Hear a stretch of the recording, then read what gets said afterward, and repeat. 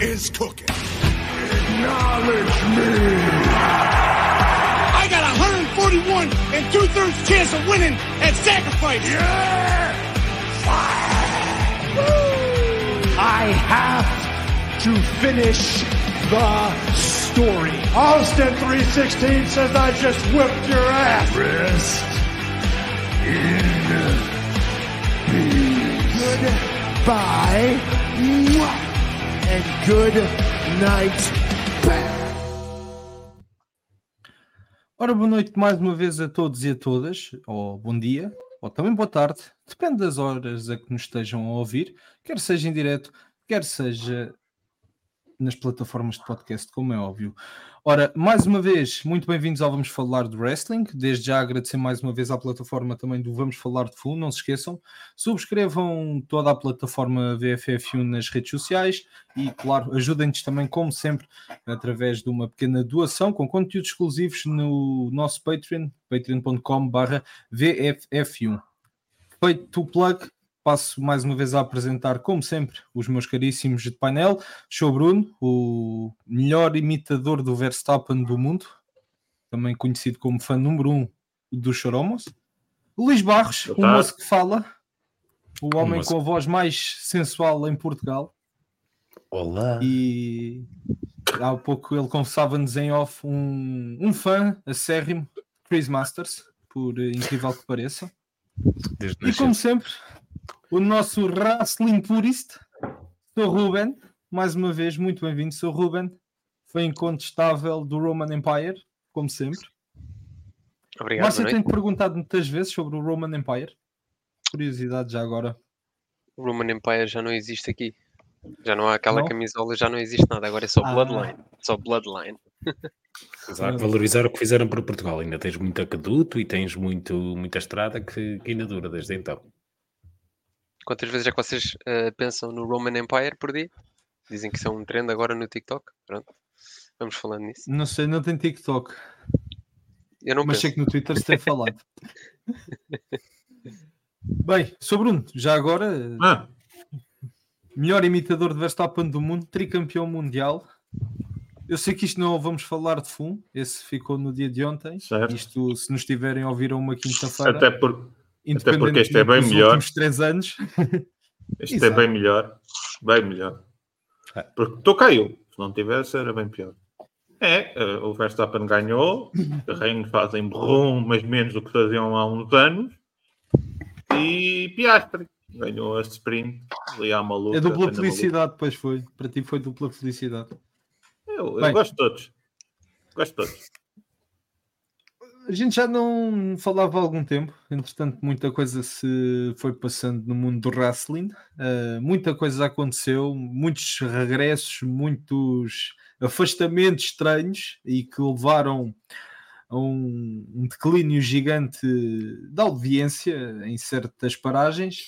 Também tivemos alguns pay-per-views, também tivemos, verdade, pay-per-views e Premium Live Events, que agora o nome muda. Tivemos também a junção de duas empresas que criaram uma fusão. Também podemos e vamos, claro, falar mais daqui a pouco. Mas para juntar aqui um bocadinho sobre 4 tópicos que eu escolhi durante esta paragem, e mais uma vez temos o regresso do nosso momento da Big Turn Show. Para quem está a ouvir pela primeira vez, o The Big Turn Show passa basicamente por considerarmos heel ou face a situação que vamos falar, ou a notícia que vamos falar. Face no caso de acharmos que foi bom, que foi positivo, e claro, heel no caso de ser o oposto, caso não se concordar, de terem uma opinião controversa, por assim dizermos. E começamos com o regresso do... Parece que agora toda a gente já diz que ele é o greatest of all time. John Cena está de regresso, aproveitou uma greve / férias de Hollywood para... A vida está cara, todos nós sabemos, a inflação está difícil, está a aumentar, está uma crise financeira a começar a chegar por aí e o John Cena tem que trabalhar para pagar as contas e devido a esta greve então decidiu regressar à casa que o deu a conhecer ao mundo. Tivemos então ao longo destas últimas semanas o regresso do John Cena com storylines interessantes, até agora acho que podemos considerar uma run positiva, mas quero ouvir da vossa parte e vou começar pelo homem que, olhando eu de frente para o monitor, está à minha direita. Sr. Ruben, como é que estamos com o regresso de O Homem que Ninguém Vê? Estamos muito bem, não é? Estamos muito bem. Efetivamente, é esquisito vê-lo numa weekly basis outra vez. Mas sinceramente é muito bom e temos visto que ele tem dado oportunidade a outras estrelas, tem estado ao lado de outras estrelas, principalmente o LA Knight, por exemplo. E tem dado assim alguns olhinhos à WWE outra vez, parecendo que não continua a ser o John Cena, não é? Só o nome do John Cena vende bilhetes, ratings, etc. Não há cá competição nenhuma, só lá o John Cena, não é? Portanto, já estou a pôr assim aquela sementezinha para batalhas e para guerras, é engraçada, mas já vamos falar sobre isso também. Mas sim, overall, positivo e pronto. Será que ele vai ao 17º título? Não sei, veremos. Luís? Ao menos me parece melhor preparado para esta vidinha do que estava na WrestleMania, portanto já não é muito mal. Ainda tem que apanhar um bocadinho de bronze, que aquilo ainda parece estranho, e tratar daquele penteado à mois que ainda tem. Mas sim, é um bocado estranho ver o Cena de volta, ao menos ele sempre teve bastante amor para esta empresa e nota-se que volta um bocado por gosto. Não estou a dizer que não deve estar a receber bem o dele, de certeza que está, mas nota-se que volta com gosto e com vontade de trabalhar e neste caso de levar outro gajo que tem ascensão, que é o LA Knight. E depois é tal cena que os olhares que atrai para a WWE, mais do que até na altura em que ele era wrestler a full time, em que ele já era uma super estrela de crossover, que era conhecido em todo o mundo, era a figura-chave da WWE. Ele agora é uma estrela de cinema e é reconhecido por um público casual que se calhar não punha olhos no wrestling antes, se não fosse o facto de eu ter visto Suicide Squad, Peacemaker, etc., filmes, ou até na Velocidade Furiosa. E acho que isso atrai bastante gente de fora e traz novos olhos ao wrestling. E lá está. O que ele está a fazer não me incomoda. Espero que ele não vá a títulos, porque eu não gosto de ver part-timers com títulos. Por isso é que não gosto de ver um part-timer neste momento com o título universal. Mas espero que ele que continue a fazer o bom trabalho que está a fazer e qualquer um que ganhe ou consiga uma vitória com o Cena ou que saia por cima numa feud com o Cena acaba por tirar frutos disso. A não ser que o teu nome seja Austin Theory.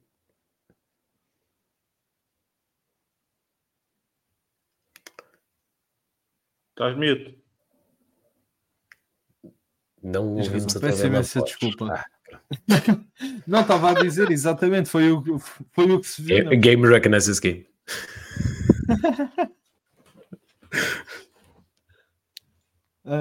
Bruno. O Cena podia fazer várias coisas nestas hemisférias que tinha. Ir à Turquia, fazer um implante capilar.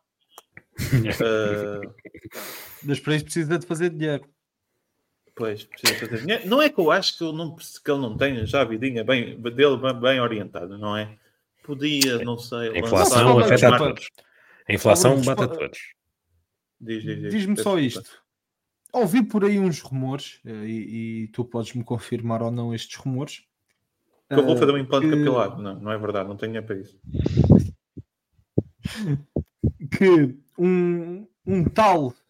Um gajo que nunca ninguém ouviu falar, um gajo não, peço desculpa, um senhor, um desportista, parece que joga lá numa liga árabe nova, ou lá o que é, tinha chamado Cristiano Ronaldo. Não. Que ouvi dizer que poderá eventualmente aparecer no próximo No Crown Jewel. No Crown Jewel, que é pior? Na Arábia Saudita. Que é pior? Já pensaste que se calhar o Cena está à espera da oportunidade de conseguir um patrocínio junto do Ronaldo? Na empresa de implantes capilares? Nem Espária. É provável. Ou então o Cena vai se calhar ser parceiro do Ronaldo na Liga Árabe, porque aquele qualquer matraquilho pode entrar lá e ganhar muito dinheiro. Eu não sou assim tão positivo. Ou melhor, eu gostei do regresso do Cena. Acho que o regresso do Cena está a ser fixe. Eu não estou a gostar muito desta história do Jimmy Uso e do Jay. Porquê? Mas estamos finalmente, a falar do Cena. Eu sei, mas tem a ver com o Cena. Finalmente, vamos estar sozinhos. Vamos fazer uma carreira a solo. O que é que fazemos o primeiro PLE? O que é que eu gostava do Cena? Se eu estou a gostar do Cena ter dado o rub ao LA Knight, sim. Acho que havia histórias mais interessantes para o Cena, honestamente. Por exemplo, eu acho que seria muito mais interessante, e seria uma história muito mais interessante, o Cena ir pelo Gunther. E acho que tinha toda a lógica, que é o último título que falta para ser Grand Slam e o campeão de Intercontinental mais dominante. Ias meter o Gunther a perder para o Cena? Não, o Gunther ganhava o Cena. Não, mas a motivação do Cena para ir atrás do título. Não, mas a minha questão era depois o que é que tu fazias, só isso. Não. Era só mesmo para solidificar o Gunther, se calhar na penúltima ou última feud que tem antes de dropar o título. Com isto dito, ver o Cena, eu acho que o Cena traz muitos olhos para a companhia, traz muitos ratings, vemos o aumento dos bilhetes que houve nos house shows que ele está a participar, vemos que os segmentos dele normalmente são sempre os segmentos mais vivos. Vemos que ele ajudou, por exemplo, o NXT quase a chegar a 1 milhão na última terça-feira, para além de outros que apareceram. Portanto, overall foi uma grande experiência. Acho que podiam utilizar ele de outra forma. Acho que até preferia, por exemplo, um Cena contra o Solo ou só o Cena contra o Jimmy. Pessoalmente. Ok.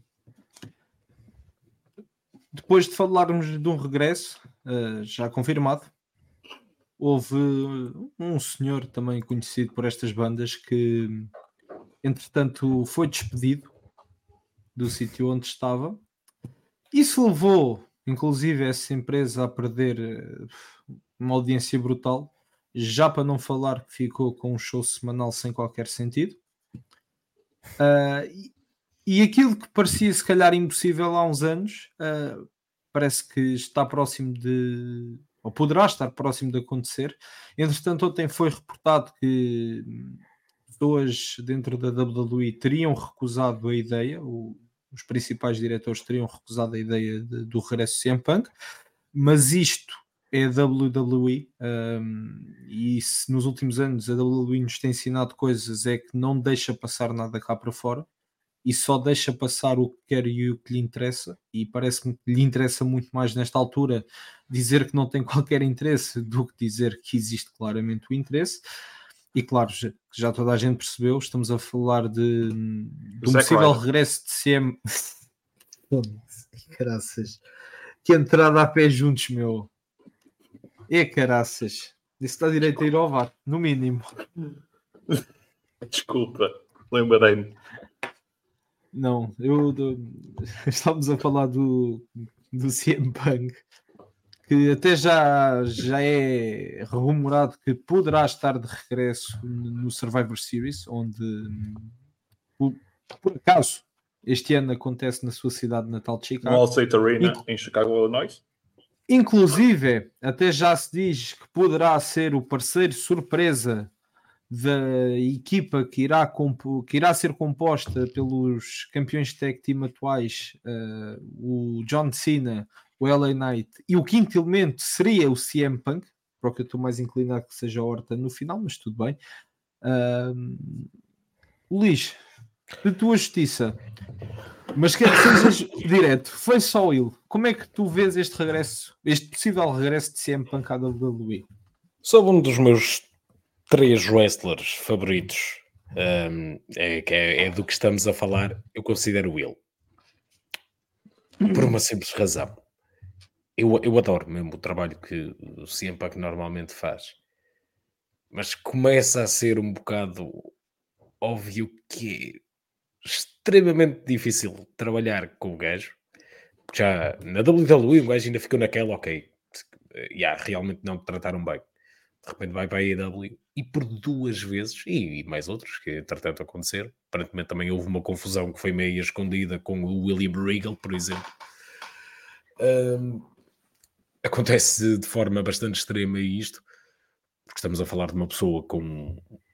Eu nem sei se considera um ego bastante forte ou até um ego bastante frágil que sente a necessidade de dizer eu sou o líder do balneário, em vez de ganhar essa posição de forma natural. A WWE, obviamente, vai olhar para esta situação e diz Money Talks. Como nós vimos, ele de facto tinha um efeito gigantesco nos ratings da AEW. E por muito mal que estivesse a fazer ou não, ele tinha esse efeito. Em termos de contador de histórias, no ringue, pronto, dependia do combate e do adversário. Mas em termos de contador de histórias, continua exímio. Aliás, tem uma das melhores feuds da carreira dele na AEW, recordo, com o MJF, em que leva o MJF ao patamar que eu considero que ele está hoje. Portanto, ele continua capaz de contar boas histórias. Agora, vamos ver como é que isto corre na WWE, porque estamos a falar de várias pessoas naquele balneário que não gostam dele, que não lhes apeteceria muito trabalhar com ele, mas, ora bem, se, como eu disse, Money Talks, e poderão fazer isso funcionar. No que toca ao Survivor Series, concordo, até porque eu tenho andado a pensar o que é que seria ideal para um War Games este ano. E eu ainda ponderei que às vezes fosse, apesar que isso já era um bocado mastigado, que era, por exemplo, como vimos agora, Jey Uso, Cody Rhodes, e depois meteres também o Sami Zayn e o Kevin Owens e depois outro gajo de surpresa, por exemplo. Mas realmente faz sentido até o que estavas a dizer. Também acho que é uma boa história para se contar. Vamos ver. Eu pessoalmente acho que era uma surpresa muito interessante, principalmente em Chicago. Acho que a Arena ia explodir por completo. E depois há outra coisa, este secretismo todo. Temos visto com o Triple H que ele agora gosta mesmo de guardar as coisas, enquanto no tempo do Vince às vezes eles precipitavam-se e queriam era anunciar que algo ia acontecer. Com o Triple H as coisas têm sido um bocado mais à base do fator surpresa e de não se dar spoiler. Por exemplo, na altura a intervenção do The Rock no SmackDown, aquilo foi assim um bocado do nada e teve o efeito que teve. E acho que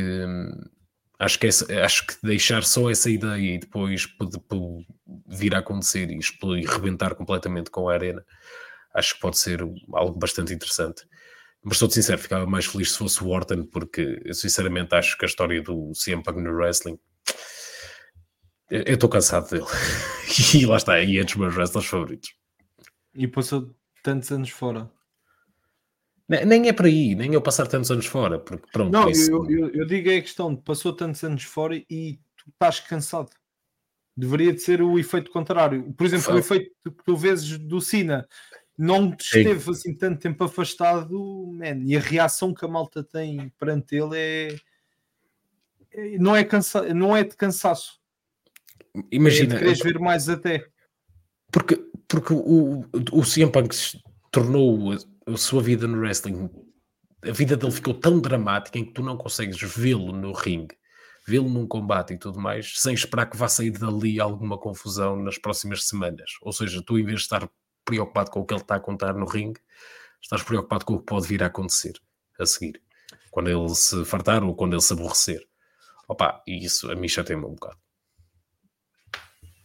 Ruben. Tal e qual. A altura em que ele esteve fora, a época em que ele esteve fora, toda a gente estava a gostar muito, gostava muito que ele voltasse, não era? Toda a gente estava entusiasmado por ele poder regressar um dia, a oportunidade e a porta nunca se fechou, e entretanto virou completamente. Em relação, portanto, ao Wargames, eu não sei se, no caso de ele regressar, e porque acho que há uma hora saiu um report a dizer que é quase done deal, mas todos sabemos como é que é os reportes aqui na internet. Sim, que há amanhã 6 dias, alguém que diz que afinal não. sim, há 6 dias o Dave Meltzer dizia que o acordo ia para a frente, há um dia disse que não, e portanto as coisas mudam completamente. Mas a realidade é que temos tanta gente para meter num Wargames. Não sei se ao retirar o lugar a alguns dos que podiam estar, para pôr o CM Punk, eu não sei se. Lá está, Chicago ia adorar, obviamente, Até não é? porque em termos de hipocrisia isso é absolutamente incrível. Completamente, completamente. Imagina agora. Eu agora estou a querer Vocês já imaginar então. imaginaram? Epá, vamos lá, Fantasy Booking, autêntico. Mas tu já Ele ir ao o main event da gajo WrestleMania. Não, mas pensa nisto desta forma. A sério, imagina isto desta forma. O gajo vem no Wargames, ajuda a malta é toda feliz, são todos boi amigos, boi de parceiros e tal. Pá, a certo momento, lá para fins de dezembro, o CM Punk dá um turn em toda a gente, vai atrás do título do Rollins, ganha o título ao Rollins, o Cody ganha a Rumble e o main event da primeira noite é um Cody Rhodes contra CM Punk pelo título mundial. E nem precisas de meter o Reigns à conversa. E o CM Punk tem o seu main event, o Cody tem a conquista de um título mundial no main event de uma Mania e toda a gente fica feliz porque o Roman pode ir atrás do Rock, por exemplo. E eu sei que tu não gostas disso, mas pensa só na história que podes contar utilizando a AEW. As promos.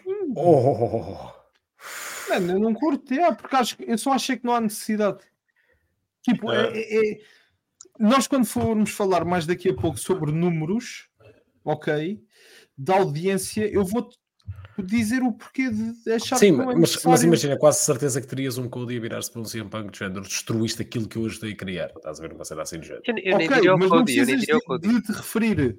Eu estou a dizer que não precisas de literalmente referir a IW, não precisas de chamar nomes de ninguém para cima da mesa, como faz a IW. Tu estás a ponderar o regresso do Punk, tu a ponderares o regresso do Punk, já estás a precaver que isso vai acontecer. Porque ele já é uma pessoa de falar sobre essas coisas e ele não vai perder a oportunidade, de certeza. Óbvio. Mas e já para não falar. vai. E já para não falar, que Sim. opa, lá está, em termos de hipocrisia. Vamos nos lembrar do que é que o CM Punk diz no seu pipe bomb. Estás a ver? The fact that Wayne is on the main event of WrestleMania and I'm not makes me sick. E tipo de lhe tirarem oportunidades, de gajos de part-timers lhe tirarem oportunidades e tudo mais. Epá, é tão engraçado. Não, mas imagina o gajo ser um bacano que chega lá. A primeira imagem que tu tens depois desse turn é o gajo a apertar a mão ao Levesque. Só isto, man. Yeah.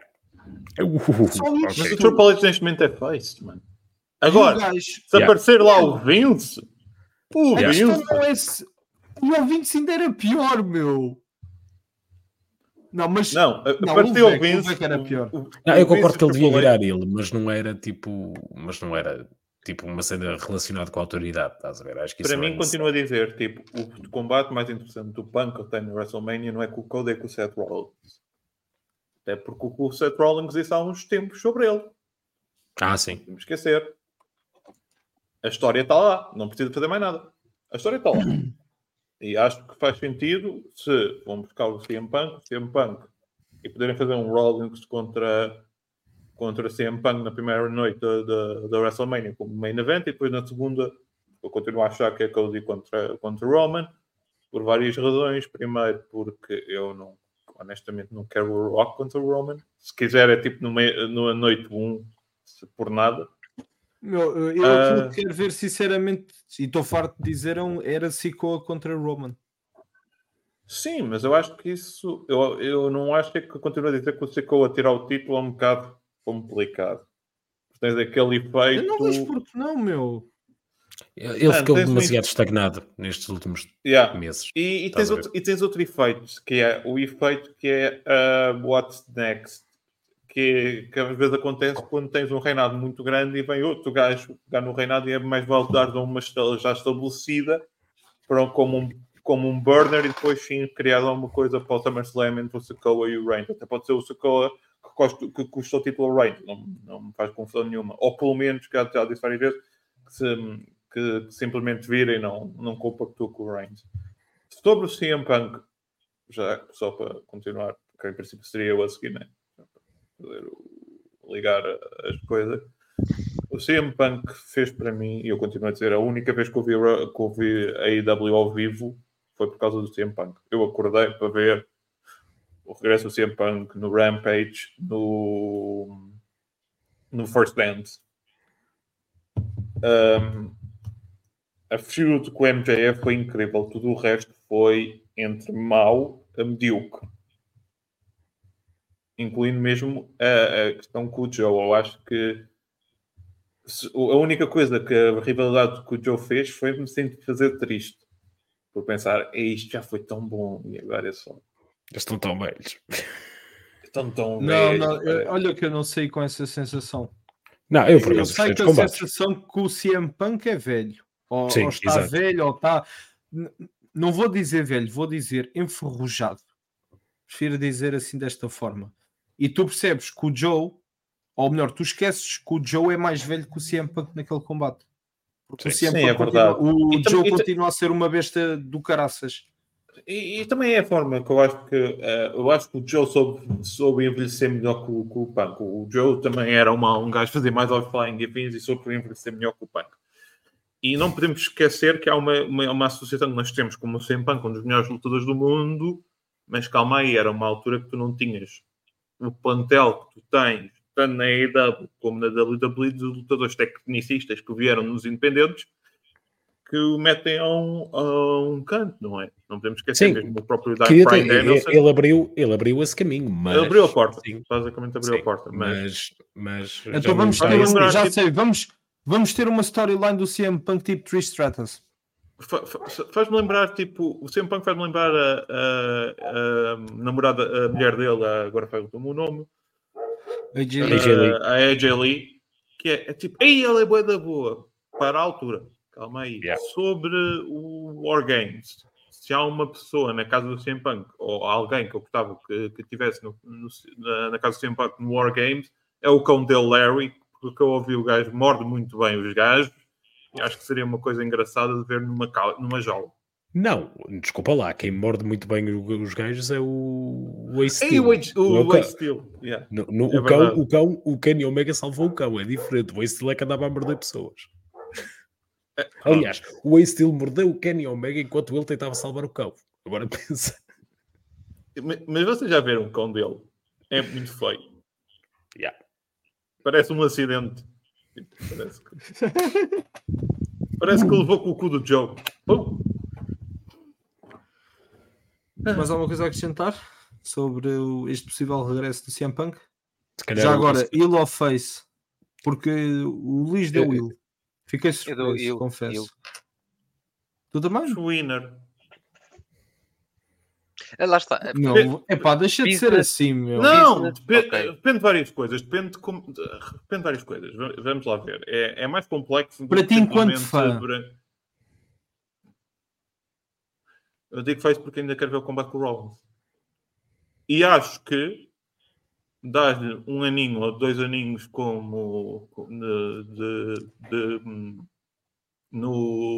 na Main Event Picture, Mid Card Picture, na WWE, depois metes ele como comentador e vais ter ali um dos melhores comentadores que alguma vez tiveste na vida. Depois tens outro problema. Sim. Não consegues aguentá-lo 2 anos, porque, como vimos na IW, ele para se lesionar... Não concordo. Desculpa, eu não concordo com vocês. Em nenhum dos sentidos. Nem nesse sentido, nem na questão do balneário. Desculpem. Não, no balneário está mais sob controle do que estava na IW, isso é verdade. Não, e ele não vai ter as manias do balneário porque nem o vão permitir. É isso. Ele vai ser um gajo estilo Brock Lesnar, é tipo, sai do ringue, pega no teu avião e vai para casa. Yeah. Regressa, voltas quando tiveres a 5 minutos de entrares dentro da arena. Vai dar esse tratamento. E atenção, os problemas do balneário, não podemos esquecer que o que levou o CM Punk a fazer o que fez da última vez, desculpem dizer, ok, não tem razão no momento em que à altercação física. Mas antes da altercação física, ele tem razão. Não estou a falar de agora, não estou a falar do rasgar a empresa. Estou a falar agora. Não podemos esquecer que o Jungle Boy foi um bocado meio drogado e decidiu, bora fazer um spot com um vidro de verdade, porque somos bué radicais. E depois pensou-se dizer que aquilo é um vidro temperado. E que não estilhaça. Eu sempre só disse, não caraças. Vidro aleija. Nós queremos que tu continues. Não podemos esquecer que o Goldberg é quase morrendo por causa do vidro de verdade. Quando há uma hemorraça num carro na WCW. Eu concordo. Atenção, eu concordo com o Jungle Boy fazer isso. Eu concordo que o Jungle Boy fazer isso é estúpido. Mas ele teve autorização para o fazer. Percebes? Lá está, é o ambiente do outro lado. Não, essa é a diferença. A questão é essa. Se aquilo que saiu cá para fora é verdade, o CM Punk é que definiu se era que se podia permitir ou não não é o Rampage, é o programa dele. Não é o Rampage, não é o Dynamite, é o Collision. E ele depois faz isso no All In. Se foi como nos contaram, sim, é isso. O CM Punk tendo alguma liberdade criativa, algum controle criativo, que acho que era ele e o Bryan Danielson que estavam com algum controle, eu disse, não. E eu vou ter que dizer, mano, tens razão. É estúpido, é daquelas coisas... É completamente estúpido. É a utilização de vídeos de verdade. Mas imagina, ele tinha controle criativo sobre as próprias histórias, não? Não, ia dizer, não tinha a ver. Acho que ele fazia parte da Creative Team do Collision. Acho eu. Não sei. Acho que ele estava mesmo no canto o A-Steel, sim. O A-Steel eu sei que tinha. E acho que o CM Punk também Collision. Se o A-Steel tinha, então o CM Punk também tinha. Pois. Mas pronto. Desculpem lá. E não é só isso. Mesmo a primeira situação do Punk com os Shores Elite, aquilo nunca aconteceria na WWE, meu.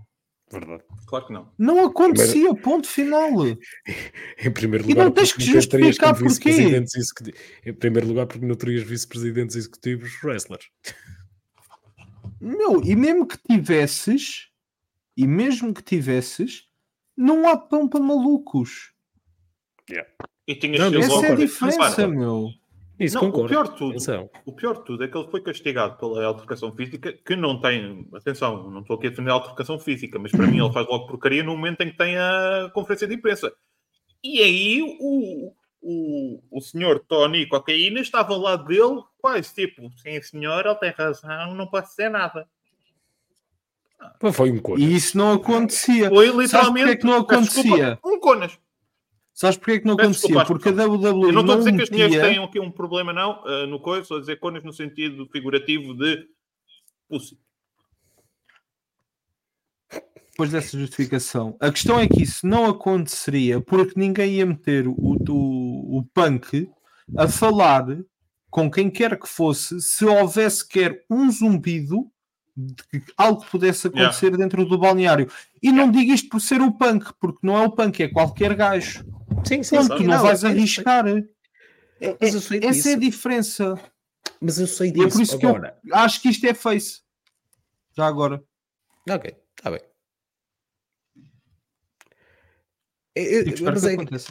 Mas é que a cena é que eu sei disso, percebes? Eu não coloco a culpa totalmente no Punk. O problema é que, na esmagadora da maioria dos casos, foi ele que começou no sentido, foi ele que começou as altercações mesmo.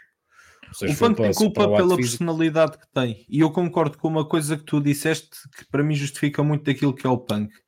Eu acho que ele não tem um ego demasiado alto. Acho é que ele não tem um ego nenhum. Ou melhor, ele tem um ego grande. É um ego muito sensível. Com uma autoestima completamente arrasada. Sim. E ele precisa de ser o spotlight da cena. Ele parece que necessita... É isso. Que tem que trabalhar para isso. Ele tem que ter toda a gente... Eu sinto que o Punk... E isto não é só de agora. Já na altura em que ele é despedido, isso se sentia.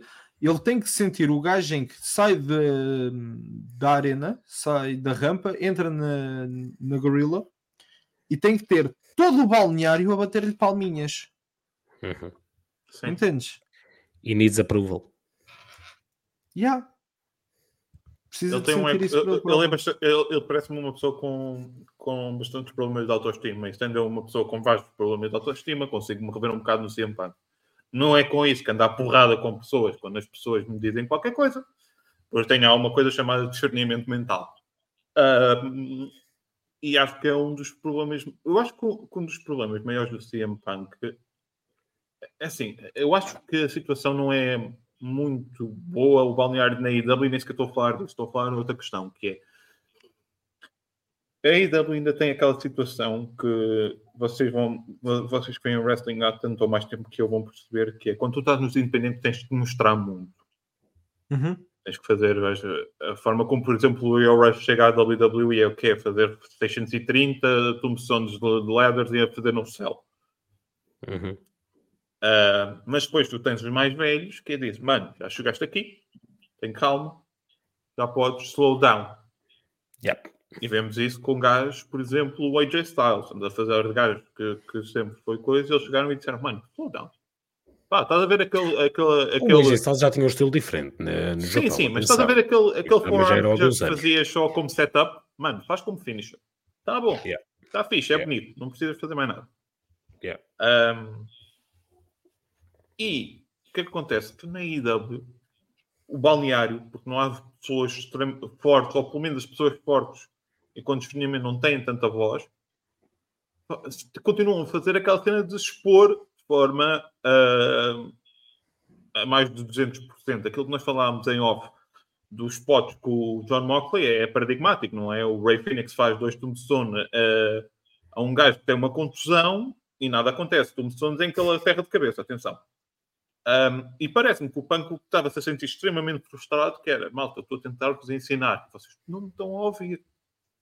E depois isso, associado a um ego frágil, embole tudo neste problema, não é? Porque quando temos tipo gajos como os Young Bucks, que são EVPs da companhia, a fazerem mais spots que os outros todos, um bocado dás o exemplo, não é? Tipo, se eles estão a fazer 650, têm que fazer 990. Sim, mas imagina, aí isso é a minha opinião, até deste um exemplo que de facto até foi uma das cenas relatadas, acho que foi uma situação do Adam Page, que basicamente disse aí tal, que houve uma confusão entre ali o Punk, porque o Punk ofereceu-lhe tipo aconselhamento e ele disse, opá, pronto, não sentia que precisava, porque pelo que ele depois explicou, e eu até percebo um bocado do lado dele, opá, cada um tem a sua forma de aprender, eu pessoalmente não, ele levou foi a mal ele ter dito que tipo, não se tenta aconselhar muito com os mais velhos, tenta aprender a ver e a sentir o que é que o faz sentir, o que é que lhe sabe melhor e tudo mais, estás a ver? E o Punk levou a mal isso e por isso é que começou aquela confusão. Estás a ver? Sim. A confusão com o Adam Page é a mais desnecessária de todas. É isso. Porque apesar que ele também depois também começa com aquelas bocas numa promo que era um script e tudo mais, portanto, tanto de um lado como o outro. Eu estou a dizer mesmo do Punk, ou seja, tu estás a falar de um gajo que está no balneário a dizer que ele não aparece, é pôr ele numa situação horrível, que é se fosse o Adam Page. Mas o Adam Page já tinha feito isso antes, supostamente. Ele houve também uma promo que começa com a shooting ali sempre seguido e o Punk não gostou nada dessa brincadeira. Uma referência, se não me engano, ao Colt Cabana. Ainda para mais. Pois. Bem, vamos então seguir para o próximo tópico. E aqui vamos socorrer um pouco do Bruno. Entretanto, a WWE anunciou que anunciou que foi conseguido um novo acordo para o SmackDown, que vai deixar a Fox, vai para a NBC, neste caso para a USA Network, onde já há anos o Raw lá está. Um negócio bastante rentável, não tão rentável quanto se esperava inicialmente, mas ainda assim rentável, e o Bruno vai-me ajudar, penso que foi um crescimento de 108%, certo? Face ao último negócio. Um crescimento year-to-year de 40%. Ok, média. Desculpa. Não. Eu vou passar para ti, que tu, em termos de números, consegues explicar isto. Ok. O antigo contrato com a Fox era qualquer coisa como 200 milhões por ano. Não é atenção, não é que eles vão ganhar 200 milhões por ano. Normalmente os contratos televisivos tu ganhas um bocadinho menos no início, depois vais subindo cerca de 5% ao ano, mas em média geral fica 200 milhões por ano. É mais fácil aqui para compreendermos. Uma média. Que dá 1.000 milhões ou 1 bilhão nos Estados Unidos de direitos televisivos que foram conseguidos no último contrato com a Fox, e agora passa para 1.4 mil milhões, ou 1.4 bichos, preferimos nos Estados Unidos, para 280 milhões de dólares anuais em média. O mercado não viu este negócio como um bom negócio. As ações da WWE nesse dia desceram cerca de 20%. Ou da TKO, peço desculpa. Ainda faz-me às vezes confusão de falar com essa terminologia. O que demonstra que o WWE não fez aquilo que devia fazer. O último contrato da Fox, exatamente da Fox, com o SmackDown, se eu não me engano, face ao contrato anterior, tinha subido cerca de 3 vezes maior que o contrato anterior. Era o contrato mais rentável da WWE por hora. O Raw, se eu não me engano, tinha qualquer coisa como 240 milhões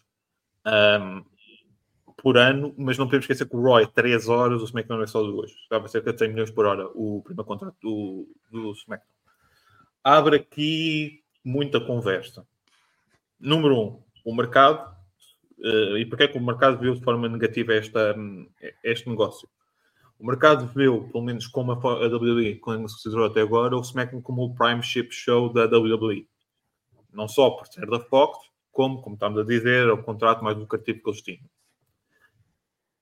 Das duas, uma. Ou o Raw vai voltar a ser o flagship show e o novo contrato do Raw deve estar sendo negociado para breve e deve saber em breve. Ultrapassa as expectativas do mercado e as ações voltam a subir para cerca dos $110, ou há aqui um problema. Não podemos esquecer que o contrato anterior ao Fox foi uma das razões para a Stephanie McMahon ter sido um bocado posta de parte numa prateleira por causa da WWE. A Stephanie renegocia o contrato que não se calhar vocês recordam, em que a Fox está, a USA tinha o SmackDown e o Raw, não sei se vocês recordam. Se eu não me engano, acho que o contrato era basicamente o mesmo que tinha sido anterior, ou um aumento de apenas 10%. Com a entrada do... Agora não me lembro do nome, mas eu sei que o apelido é Khan. O Nick Khan. Do Nick Khan. E o Nick Khan entra nesta renegociação destes contratos televisivos e a sua grande cartada final foi depois o acordo com a Peacock. Ou seja, sobre o acordo em geral, se o acordo é Hill of Faith, é um acordo, eu vou dizer que é ele que vou negociar com o acordo do mercado e não entendo aqui o que é que vai acontecer aqui com o Raw. O Raw pode-nos alterar a perspectiva toda deste acordo e simplesmente ser, ok, este é um acordo para o SmackDown, é um acordo menor para o nosso show menor. Várias questões que este acordo nos traz. É provável e quase tido como garantido que será o único programa que vai estar associado à USA Network. Traz aqui algumas coisas interessantes, nomeadamente, se não me engano, 4 eventos anuais na NBC. Provavelmente o regresso do Saturday Night Main Event, que é muito interessante ao nível de divulgação de imagem. E o terceiro não se sabe até agora qual será o dia do show. Não podemos esquecer que o Friday Night SmackDown na Fox foi escolhido porque a Fox queria, porque não tinha nenhuma slot que achasse interessante para sexta-feira, e esta foi a aposta da Fox. Com isto, acho que consegui dar aqui alguns lamirés sobre o acordo. Não sei se tem mais alguma coisa para dizer, alguma dúvida. Posso só, Ruben? O que é que achas deste negócio para a WWE? Não percebo nada de economias. Desde que traga views e dinheiro e coisas para o wrestling, estamos bem, estamos tranquilos. Mas não, vou deixar isso mais para quem percebe, mais para os experientes, porque também não estou muito dentro desse assunto, mas acho que pronto, para quem não percebe, aparentemente está a ser lucrativo, não sei, pronto, deixo para os experientes, basicamente. Luís? Um bocado da mesma forma, eu só pergunto, e isto até lá está, volto a dirigir um bocado também ao Bruno, por exemplo, como é que tu conseguiste com o SmackDown torná-lo basicamente o flagship show, porque passaste para a Fox, que é uma cadeia mais implementada e tudo mais. Tu agora, com ele a voltar para a USA e depois o Raw, que também já há rumores que até pode sair das segundas-feiras, o que é tão estranho. Mas pronto. Por exemplo, para o Raw, para tu tornares o flagship, ou seja, não poderia ser na USA Network, teria que ser também numa cena mais forte, digamos assim, para conseguir esse contrato de flagship. Não. Fala-se que assim, um dos principais... Porque se fosse negociado dessa forma, aí já é um ponto em que compensa, certo? Sim. Parece-me que a questão de ser flagship ou não tem mesmo a ver com o dinheiro que tu traz por cada contrato. E não propriamente se é o mesmo a cadeia ou não. O que é que acontece? Parece-me que a USA não quer literalmente gastar mais dinheiro, ou seja, estamos a falar de um aumento significativo daquilo que eles vão despender por wrestling atualmente. A maior rumor que tem neste momento é um rumor que começa aqui a ter alguns uns é a ABC por parte da Disney. Ou, como já falámos, em off, a saída do Raw como um show televisivo e passar a ser um show numa streaming platform, nomeadamente na Amazon, onde já existe aqui outros produtos, como se não me engano a Premier League, a NFL, acho que e a a partir de agora também hockey e a NBA, acho que foi. O NBA agora também vai começar a dar alguns jogos na HBO Max. Na Max, peço desculpa, nos Estados Unidos chama-se Max porque tem um acordo com a Discovery. Não sei. Parece-me que pode aparecer aqui. Eu não tenho a certeza absoluta, mas acho que também o acordo com a Peacock vai também ser renegociado, não para este ano, mas para o ano a seguir. Se isto já pode ser uma forma de... A Peacock, não podemos esquecer que faz parte da NBC Universal. Se isto pode ser aqui um lamiré para o que vem aí e termos volto a dizer, a Disney comprar os direitos para a ABC Network, não podemos esquecer que é dela, ou aparecer o início de uma parceria mais pujante com a Amazon Prime, honestamente não sei. Apesar que isto é um bocado complicado, porque eu por acaso tive a ler umas cenas recentemente que era sobre a questão da sustentabilidade das plataformas de streaming. Como nós sabemos, houve esta explosão gigantesca de toda a gente querer ter uma Netflix e tudo mais, e de repente apareceu Disney Plus, HBO Max, Amazon Prime, tudo mais. E a cena, a conclusão a que muitos especialistas estão a chegar é que todas estas marcas, estas empresas-mães estão a espetar lá milhões e milhões em conteúdo exclusivo, e até agora o retorno não está a ser propriamente criterioso. Para além de estar a reduzir os retornos de bilheteira nos cinemas, dessas empresas de produção, acaba por ser um dinheiro mensal que entra, não propriamente algo que renda ao máximo. Por exemplo, na Warner Discovery, o presidente até já está a começar a fazer uma cena muito interessante, que é retirar alguns conteúdos da Max, porque diz, e voltar a colocá-los na televisão normal, porque diz que aí ao menos sempre tem revenue de publicidade e tudo mais, e que rende mais do que estar a colocar nas plataformas de streaming. Ou seja, isto é uma altura um bocado estranha, porque a cena da moda nos últimos 2-3 anos é o streaming. Toda a gente quer ir para o streaming. Mas começa a haver alguns sinais que pode não ser sustentável, porque acho que foi a Disney que teve mais de 1.000 milhões de prejuízo. Sim, foi exatamente a Disney. Basicamente, o que faz... Isto sem contar com o prejuízo que eles têm tido com a produção de filmes, que este ano foi um ano abismal para eles. Sim, mas curiosamente mesmo assim consegue estar no green, porque os que correu bem, superou. Mas aquilo que está, o maior decréscimo de profit da Disney vem exatamente do Disney Plus. O que se faz agora é a introdução de anúncios nas plataformas de streaming. A Peacock já tem isso, não é? Eles têm um tier com ads e sem ads. Por exemplo, se eu não me engano, acho que sem ads é qualquer coisa como $4,99, o sem ads é $10, uma coisa assim.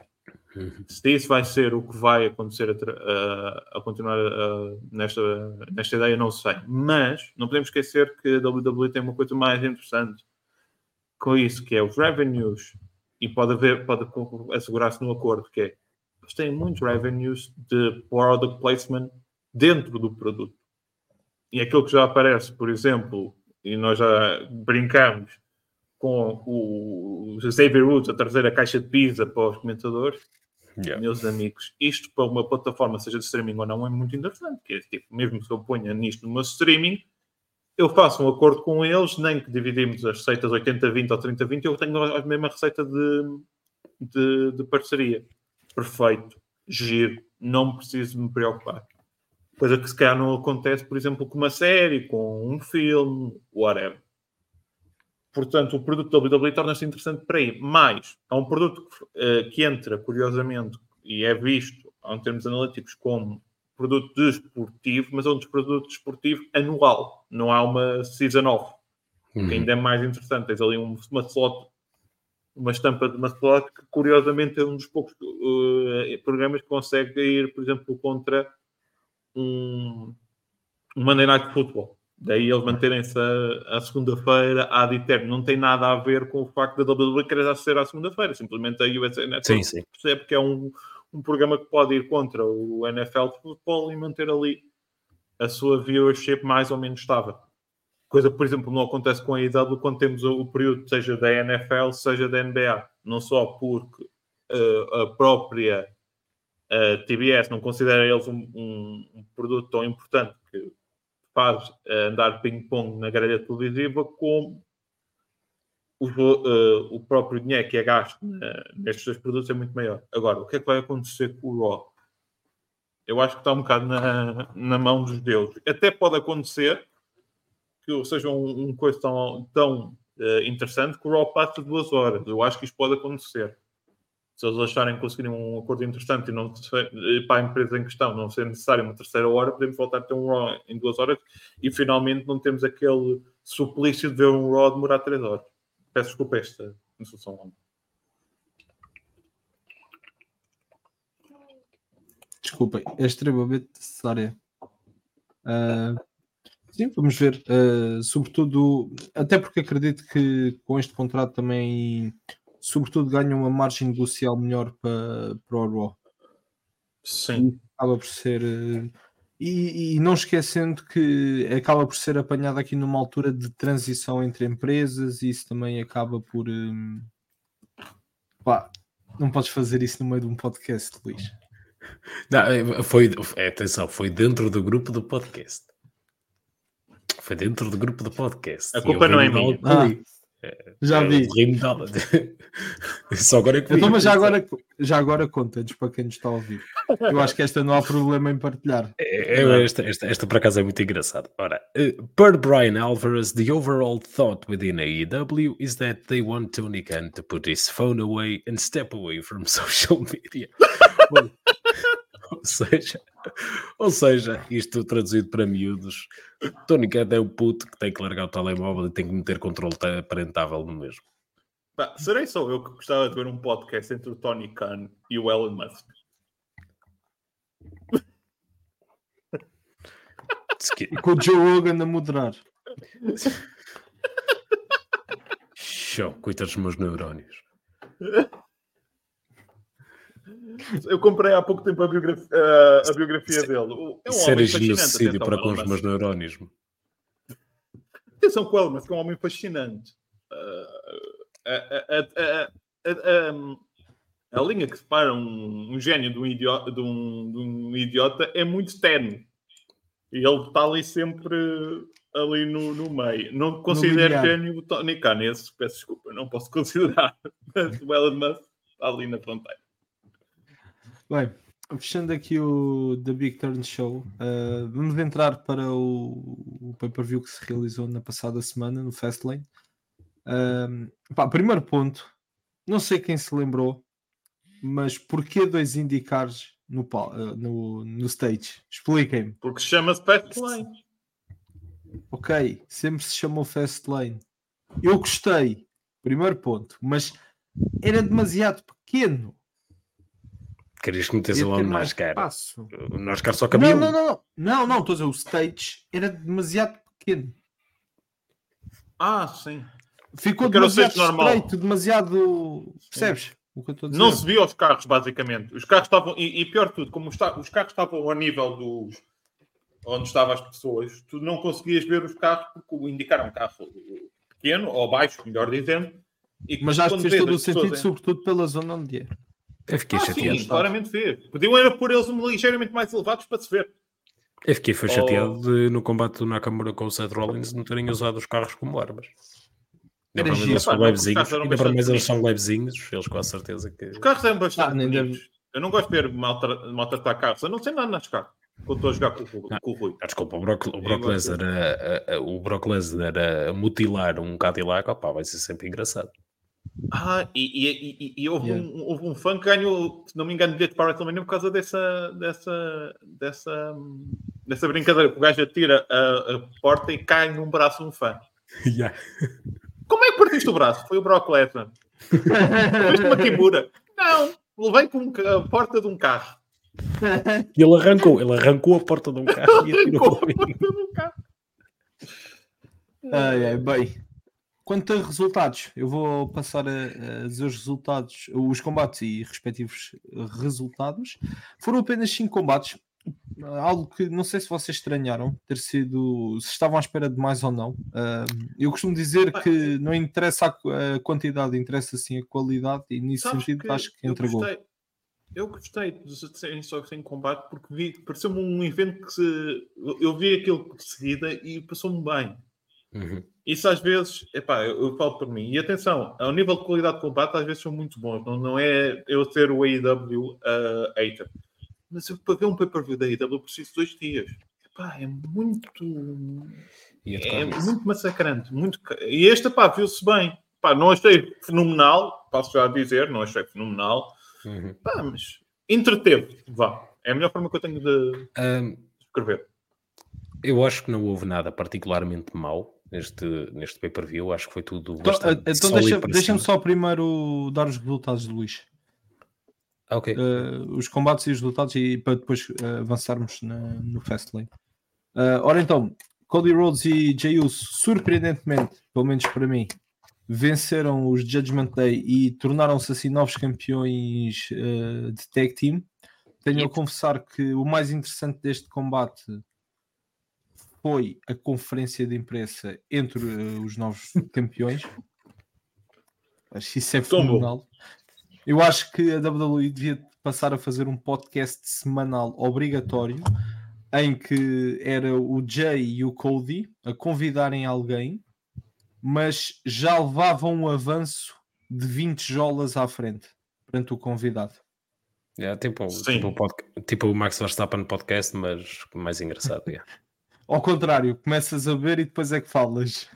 Exato. Sabes que há um podcast qualquer norte-americano que é literalmente sobre bobadeiras. Eu acho que eles podiam fazer uma versão da WWE. Ai, Jesus. Continuando. Ainda para mais os outros têm experiência nisso. Apesar que é mais o Jimmy, não é?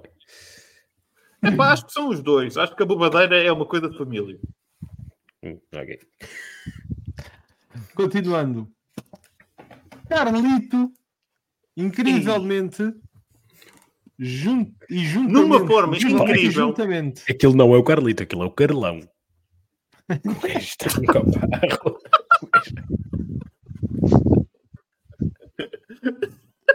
Sabe o que é que eu estou a pensar? Tipo, estou lá o documentário e ouve. Olá, Bebé, somos os tais. Olá, Bebé.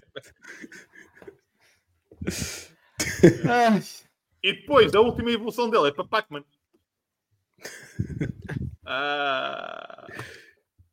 Continuando, Carlito com Rey Mysterio e Santos Escobar venceram Bobby Lashley e os Street Profits.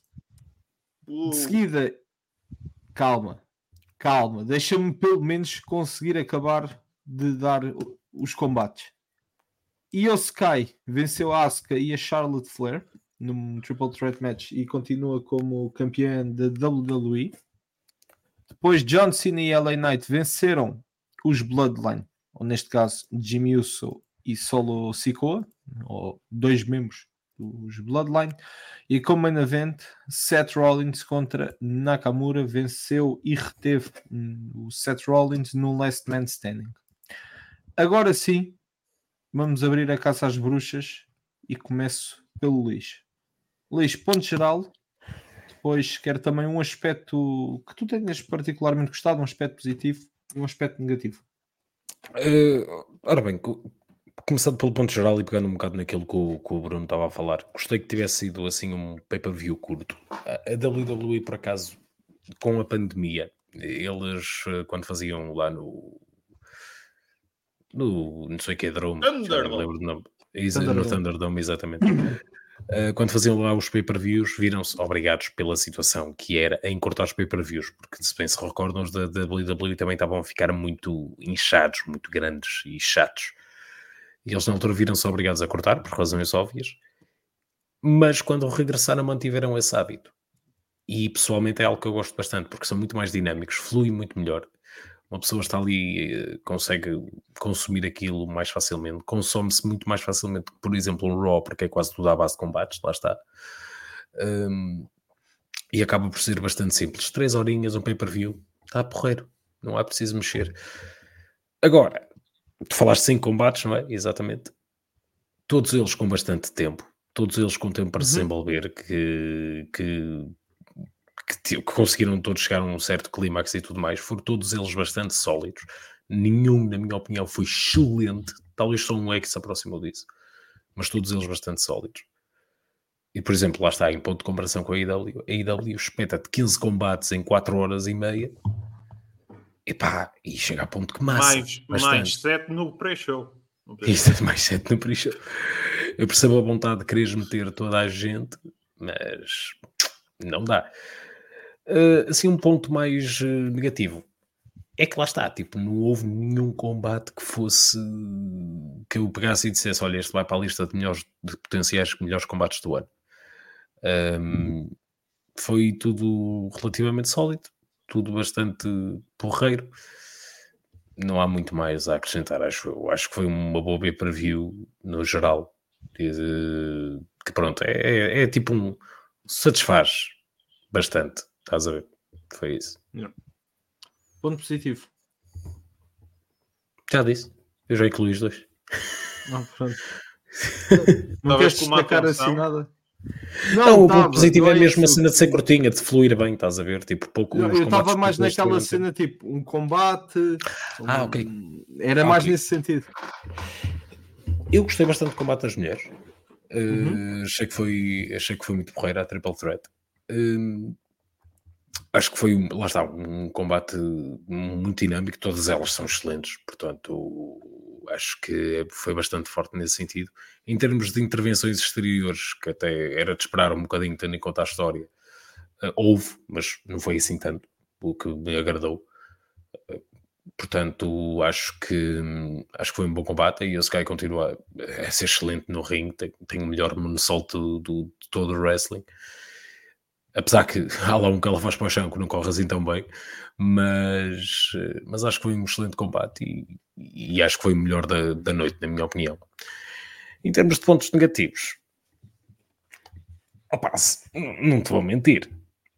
Aquele combate lá está, pronto, que apareceu o Carlito e tudo mais, aquilo, sei lá, parece mais um combate de Raw do que propriamente um combate para uma pay-per-view, mas pronto, tu lidas com o que tens, não é? Metia mais depressa lá um Gunther a lutar com alguém. Ruben. Nós estamos a ficar mal habituados. Em cada show temos de ter assim um combate de 5 estrelas, não reis. não, mas estou a brincar, Pelo menos um. Pelo menos um. Eu gostei muito dos combates pelos títulos da Tag Team, por exemplo. É verdade que nem tudo pode ser a Takeover Nova Orleans. Isso é verdade. Pois, claro. E depois daquele No Mercy, calma lá também. Não, mas eu gostei, por exemplo, do combate da Tag Team. Que lá está, na altura em que estávamos a ver o combate começou lento, uma slow build, que andavam ali, parecia, estavam-se a conhecer uns aos outros, quando na realidade já se conhecem todos, né? E depois acaba de uma forma espetacular, em que, e eu vou já começar pelo meu ponto positivo, que não é só deste Premium Live Event, como do produto da WWE no geral agora. Que é, eu acho que as coisas agora há lógica e tudo centra-se em duas coisas, em dois grupos: Bloodline e Judgment Day. Todos. Se nós formos a ver, se fizermos uma listagem de superstars que estão com feuds ou rivalidades com estes dois grupos, entre main roster, Raw, SmackDown, NXT, é uma carrada deles. E faz tudo lógica. Seja um Drew McIntyre com Jey Uso e Bloodline, seja um Trick Williams no NXT com o NXT North American Championship. E agora começamos a ver todos a juntarem-se e ir contra estes grupos, que cria, por exemplo, um destes momentos como os tag team, que as coisas não correm tão bem e boom, temos novos campeões, uau, brutalíssimo. E andávamos a criticar há semanas a monotonia e sempre os mesmos combates, sempre as mesmas pessoas, sempre os mesmos main events, e agora temos assim estes momentos. Eu acho que lá está, quando tens histórias com lógica, quando tens histórias em que envolves toda a gente e toda a gente faz parte de uma. Para mim, isto é quase como uma história principal. Um bocado, se calhar, por causa do War Games, mas estamos numa história principal que revolve à volta daqueles dois grupos e faz tudo sentido, basicamente. Entre o tag team, o LA Knight e o John Cena, por exemplo, o LA Knight para mim parecia a grande estrela. Não vou mentir. E acho que toda a gente sentiu hot isso. tag incrível. O hot tag dele é incrível. Quase todo ele construído pelo Cena. Sim. E Carlito, pronto, acho que já era um bocado previsível. Não se previa que o combate fosse começar 3 contra 2. Se calhar foi um ponto negativo daquele combate. Mas lá está, gostava de ver. Ainda não vimos o Carlito num combate a tempo inteiro na WWE, portanto, não sei como é que ele está, nem qual é a condição física dele, nem nada. Mas fica para ver no futuro, ou se calhar amanhã, nem sabemos, né? E depois é um main event que um spot ou outro não ficou tão bem como Last Man Standing. Por exemplo, os carros podiam ter usado, era uma boa ideia. Era Last Man Standing, fazia Eu estava a sentido. gozar. Pois fazia sentido, podias usar, porque não? É pá, Atropelavas alguém. um carafetão no cá para o outro, que alguém fosse atropelado, pusesse o carro em cima e depois levanta-te, filha da mãe, levanta-te. E tu não querias e não gostavas de ver alguém a ser atropelado ali no... Pá, não. Já vi o Stone Cold, já me basta. Mas Did it sim, for the Rock. pontos negativos não tenho assim muitos, para além de sim, o combate das mulheres também foi bom, também fez sentido, também trouxe história para o futuro. A Asuka desistiu, devíamos ter tido campeã por 15 vezes, 16 vezes, não sei. Ia para 15. É 15, né? E pronto, faz sentido. Já temos história para o futuro, mesmo com a Bayley e tudo. Podemos meter a Bayley lá pelo meio. Portanto, sim, acho que ponto negativo é mais aquele tag team que foi aquele combate de casa de banho. E sim, de resto, para mim, lá está, é o que eu digo. À volta da história principal e de tudo fazer lógica, tudo fazer sentido, pá.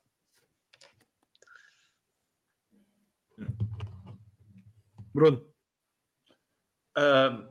Lá está, como estava a dizer anteriormente, fico contente que o início de carreiras singulares de dois lutadores comecem com combates tag.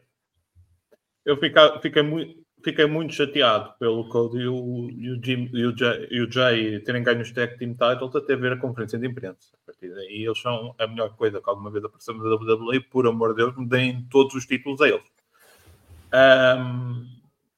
Gostei Epá, gostei muito do main event, mas acho que o Nakamura devia ganhar. Acho que a história estava lá. E acho que depois toda a gente estava ali à espera ou do cash-in ou de qualquer coisa. Acho que o combate foi bom, mas acho que lá está, o final podia ter sido diferente.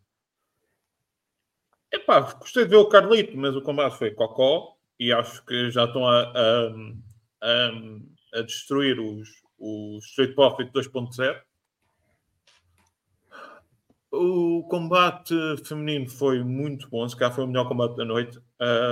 Não se esperava mais daquela estreia, não é? E overall foi um pay-per-view que se viu bem. Não tenho nada a dizer. Sei que vocês não têm muito mais para dizer sobre o Fastlane. Não há ninguém aqui a bater a sério na porcaria de combate, entre aspas, que o Rollins e o Nakamura nos ofereceram. Eu pensei que íamos 1-1. Eu pensei que íamos 1-1, mas pronto, vamos lá isso então. Epá, aquele final foi horrível. O final foi mau. Opa, quer dizer, o Rollins está ali a dar porrada. O Nakamura leva tipo um Falcon Arrow e não consigo levantar a morra. Meu, se calhar estava com o fuso horário do Japão. Opa, não. Os combates Last Man Standing é dos combates mais sensíveis que podes ter, porque facilmente aquilo se torna aborrecido. Muito facilmente se torna aborrecido. Este.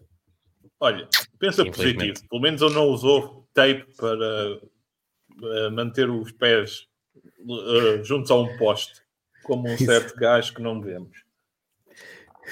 Exato. Mas usou nunchucks, isso foi fixe. E há ali um momento em que eu acho que o combate devia ter acabado, que eu já achava estúpido por si só, porque eu não percebo porque é que... Pá, parece que é uma cena que nasce contigo, que é todos os lutadores japoneses, quando nascem, já vem tipo incluído... Lembra, a malta que está lá em casa, e vocês também se lembram, havia um jogo, e ainda há, felizmente, que se chamava Pokémon. Tinhas lá em casa, em que tu andavas a passear e apareciam-te Pokémons e tudo mais para tu lutares.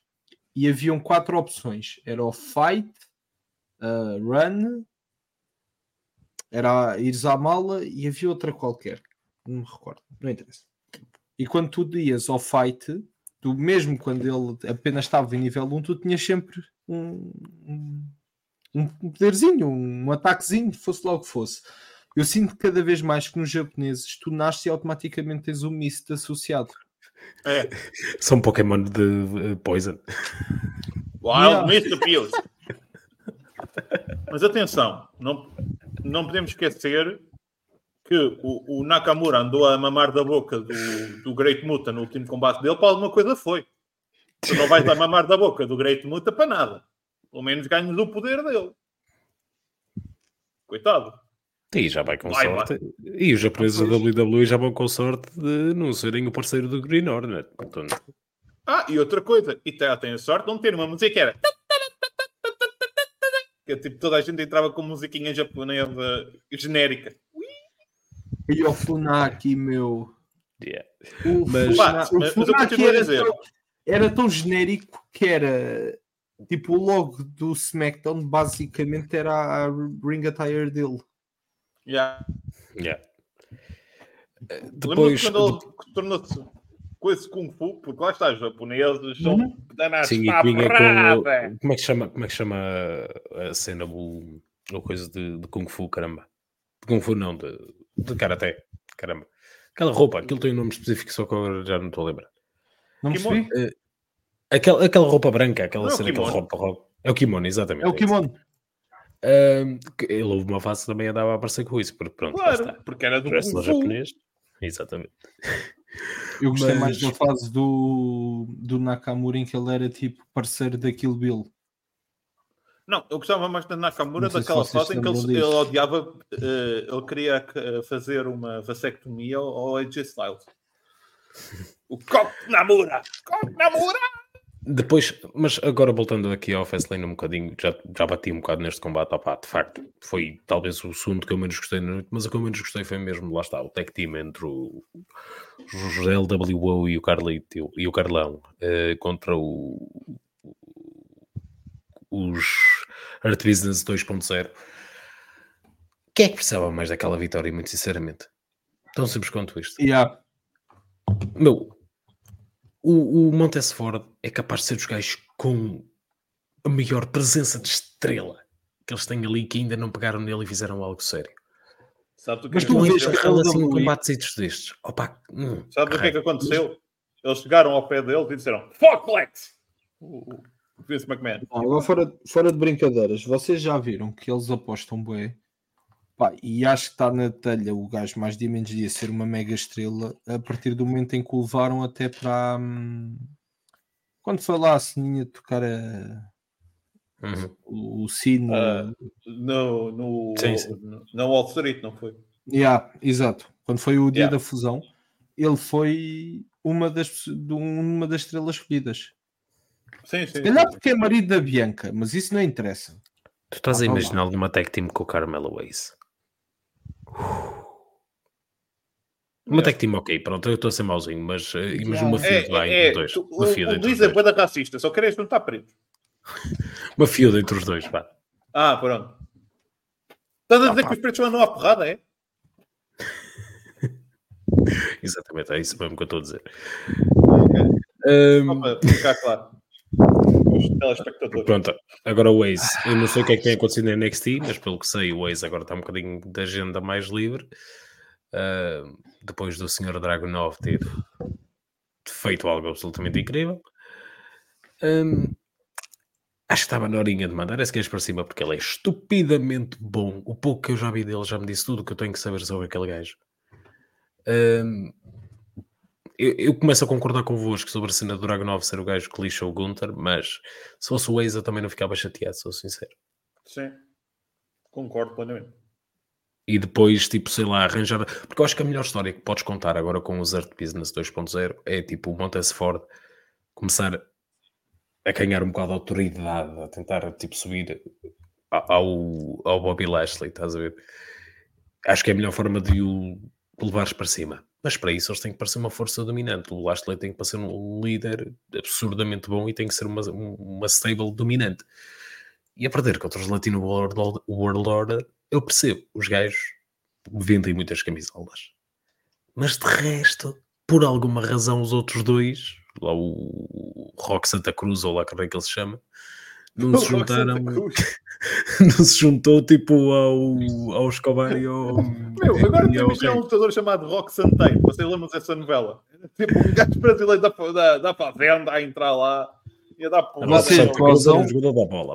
Vocês gozam, é isso que eu ia dizer, mas o Rock Santa Cruz acho que ainda joga nos dias de hoje. Não? Não duvido. Okay. O gajo sempre foi um viajante de várias equipas, sempre foi daqueles journeymans. Joga ao lado de um monstro chamado Oscar Taquara Cardoso. Só para ficarmos assim. Esse ainda está vivo. Dupla de avançados do Libertad. Joga-se, senhor. Só tem 42 anos, porque eu pensei que era mais velho. Só tem 42. Ainda joga, só tem 42. Ronaldo Belaico. Ainda há gajos mais velhos que eu. Ainda pode continuar a ir à seleção. Vocês lembram-se daquele central? Nós aqui falamos de tudo, não é? Incrível. Só agora continuar aqui um bocadinho, só um toquezinho de 10 segundos no futebol. Vocês lembram-se do Martin Skrtel do Liverpool, do central? É pá, vagamente. Sim, claro. Esse gajo agora joga numa equipa da 8ª divisão da Eslovénia, em que o guarda-redes tem 56 anos. Opa, vocês estão a brincar, mas vocês já viram o Peter Cech? Aqueles japoneses que jogam em Portugal também não tem 50 e tal anos. É o jogador mais velho do mundo. O jogador profissional mais velho do mundo. Como é que o gajo chama? Agora esqueci-me do nome. Essa é qualquer cena Kawasaki. Essa é qualquer cena Kawasaki. Não sei, Miura. Muito racista. Miura. É Miura, exatamente. Que é Gandanu. Miura. Yeah. Miura aí que mas estás mal. Só para tornarmos isto ainda mais eclético, vocês têm visto o que o Peter Cech tem feito no hóquei no gelo? Não. Está-se a revelar um guarda-redes do caraças também no hóquei no gelo. É habituado a usar capacete, já está ele, portanto. Bem visto. Vamos continuar. Ruben, Fastlane. Mais? Tu já disseste que gostaste muito. Calma. Já disseste que gostaste muito dos combates tag team, mas sinceramente não estavas à espera daquele desfecho. Não, Nem não tu, estava. nem este, ninguém. Nada. Isto agora do Money in the Bank, antigamente o Money in the Bank era uma coisa que fluía e agora é uma coisa que me deixa assim um bocadinho com os pelos lá de baixo em pé, como assim se diz, que é para não dizer de outra maneira aqui. O Nakamura a ganhar não fazia muito sentido para o futuro. Não fazia. E não via o Damian Priest a fazer um cash-in no Nakamura. Não via quem é que pudesse ir contra o Nakamura, por exemplo. Enquanto o Jay e o Cody andam a brincar às tag teams, né? Portanto, lá está. De um lado fico. Pronto, a minha previsão foi um bocadinho ao lado. Contudo, acho que também deu para proteger um bocadinho o Nakamura, se bem que ele não ficou muito bem visto, não sei. Não sei bem o que é que vão fazer. O Ricochet, eles estão a continuar a história com o Ricochet, que faz sentido também. Mas não sei, tenho pena daquele menino que ele já podia ter dado muito mais e continua sem um título mundial e não sei se não vai continuar assim. Ok. E o que é que pretendem então acrescentar mais relativamente ao Fastlane? Eu só pretendo uma coisinha, que é em relação ao John Cena, e eu já tinha falado contigo acerca disto. O John Cena e Solo Sikoa dá-me vibes do John Cena Umaga. Peço imensas desculpas, mas Sim. dá muito e é tão bom. Tão bom, imagina. O que não agoira bem para o Sikoa. Não, mas aqui acho que eles não fazem o contrário. Não, que ele agora tem mais cabelo, vá, mesmo assim. Já não é tão perigoso. Estás a que os carecas são mansinhos. Espera aí, vais lá porrada. Vais lá porrada.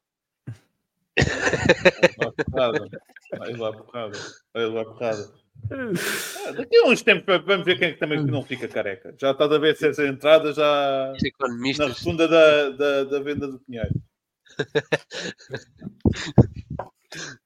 Bem, continuando. Visto que não há mais nada para acrescentarmos, então faça ao Fastlane. Vamos para o próximo tópico. Tuesday Night Wars. Parece que... Epá, não. Quer dizer, desculpa, não concordo com este. Não concordo com este nome. Porque War... Espera aí. Deixa-me mudar. Eu concordo com o que tu estás a dizer, portanto, vamos cá retificar isto. Obrigado. Espera aí. Porque não é bem uma guerra, foi mais uma operação militar. Nem sequer foi uma operação militar especial. Nem sequer foi uma operação militar. Vocês lembram-se quando os Estados Unidos achavam que eram a polícia do mundo e diziam que tudo que faziam ainda eram intervenções? E foi uma intervenção militar da WWE e a AEW. Mas hoje em dia já não se diz já não se usa essa expressão, diz operação militar. Peço desculpa, ainda não sei a linguagem inclusiva que se fala hoje em dia. É sempre impressão. Por acaso esta foi começada pelo Putin, que é o gajo mais inclusivo que eu conheço. Ele gosta de se incluir em qualquer sítio, é diferente. Okay? Ele quer incluir muito a Ucrânia no território da Rússia. Exatamente, é inclusivo. Somos todos o mesmo. Somos todos um. Continuando, faz favor. Pá, sério, que eu já não sei o que é de fazer mais. Isto já descambou por completo, mas tudo bem. Mas é o costume. Olha lá, não parece só que o Shawn Michaels está a fazer coisas muito estranhas ao rabo do Ruben? Estou a pensar dessa forma ainda. Ai. Bem. O Ruben acabou de ser enterrado 2 vezes nesta imagem. Yeah. Continuando, se faz favor. É pá, sério, isto cada vez está mais complicado. Olha então, na terça-feira... Foi um massacre, não vale a pena. Não vale a pena. Olha que eu não concordo. Então vou já dizer que não concordo que tenha sido assim um massacre tão grande, mas já explico. Eu também fiquei o muito porquê. surpreendido do NXT não ter passado 1 milhão. E acho que Ora, foi aí uma está. Por isso derrota. é que eu acho que não foi um massacre. E acho que foi. Há uma A não coisa- ser, também vamos ser honestos. Eu não faço ideia, agora falando aqui de uma parte mais séria, eu não sei como é que é uma terça-feira ao nível de. O que é que dá normalmente na terça-feira nos Estados Unidos? O que é que normalmente Basta eles tu estão pensar que está tudo parado. Tens Está jogos bem, de- mas não houve jogos de futebol. A season do futebol americano está a começar. Não sei se houve ou não. Honestamente não sei. Honestamente não. Pá, estou a falar mais. Estou a ser o mais Penso honesto que possível. não. Pá, Não, normalmente. Acho que é só até a segunda, se não me engano. A terça já não existe. Já não há jogos. Pá, porque, ou seja, não Há sei o mesmo em beisebol, termos. mas eu nem sei se o o beisebol beisebol. neste momento está a existir. Eu acho que Não é existir, para isso. Está... Não, o beisebol é à quarta-feira, tanto que foi por isso que a AEW passou para a terça. foi por causa do beisebol, não foi por causa do hockey no gelo. Não, o hockey no gelo ainda está na pré-season. Ah, ok. Pensava que. Ok. Então pronto. Mas sim, ou seja, fiquei um bocado admirado de não terem passado a barreira de 1 milhão. Deixa-me aqui Contudo. recordar, antes de mais, espera aí. Antes de tudo, Desculpa, deixa-me só aqui recordar. Ora, o que estava programado para a AEW foi, e corrijam-me se entretanto, porque eu ainda não consegui acabar de ver o Dynamite todo e cada vez mais duvido que vá acabar. Ring of Honor World Championship, Eddie Kingston contra Minoru Suzuki. Depois uma aparição do MJF, que eu não vou falar aqui porque acho que não é o palco ideal, já falei um pouco com os meus companheiros em off. Acho que saiu completamente ao lado esta promo onde o MJF esteve incluído. Depois Chris Jericho contra Powerhouse Hobbs. Number one contender match entre o Bryan Danielson e o Swerve Strickland, que foi do caraças. Ouvi dizer que sim. Do caraças. Recomendo. Aqui está. Pelo TNT, não é? AEW... Pelo TNT. Number one. Sim, o number one contender pelo TNT Championship. Depois, Adam Page contra Jay White. AEW International Championship, Ray Phoenix contra o Orange Cassidy. Estava previsto ser o John Moxley, mas acabou por ser o Orange Cassidy. Depois o AEW World Women's Championship, Hikaru Shida contra Saraya ou Page, para aqueles que apenas chegam em WWE. E no main event tivemos a estreia do agora, sempre foi, mas agora conhecido apenas como Adam Copeland contra o Luchasaurus. Coitado. O Ed Sheeran Yeah, formerly known as está contra Edge. um dragão, com um dinossauro. Quanto ao NXT, Asuka contra Roxane Perez, não é prima do Sérgio, digo já. The Brawling Brutes. Não, também ia fora da pista. Os Brawling Brutes venceram os Gallows num pub brawl match. Brawling Brutes com o Tyler Bate. Com Tyler Bate, diga-se de passagem, membro honorário. Depois, um combate que eu gostei muito, o Ilya Dragunov contra o Dominic Mysterio, pelo título do NXT. Gostei muito deste combate, aconselho. Depois, Lola Vice contra Danny Palmer. E como main event tivemos Carmelo Hayes contra Bron Breakker, com a adição de o John Cena estava no canto do Carmelo Hayes, o Paul Heyman estava no canto do Bron Breakker. Ainda a adicionar a isto, tivemos também um segmento do Cody Rhodes, o LA Knight, por algum motivo que eu ainda estou a tentar perceber porquê, mas tudo bem. Acho que foi só para exatamente ser o draw. Foi special guest referee no combate entre o Ilya Dragunov e o Dominic Mysterio, e no final ainda tivemos o soar do gongo e a aparição de Undertaker num confronto com Bron Breakker. Pensava que quis dizer agora a minha aparição, que eu agora saio do caixão, estás a perceber? Quanto aos ratings, acrescentando que este era o episódio de 4º aniversário da AEW e o episódio de aniversário, salvo erro, do Tony Khan. Não vou dizer episódio de aniversário, ou seja, ele fazia anos no mesmo dia do episódio, melhor dizendo. E foram-lhe ao anos.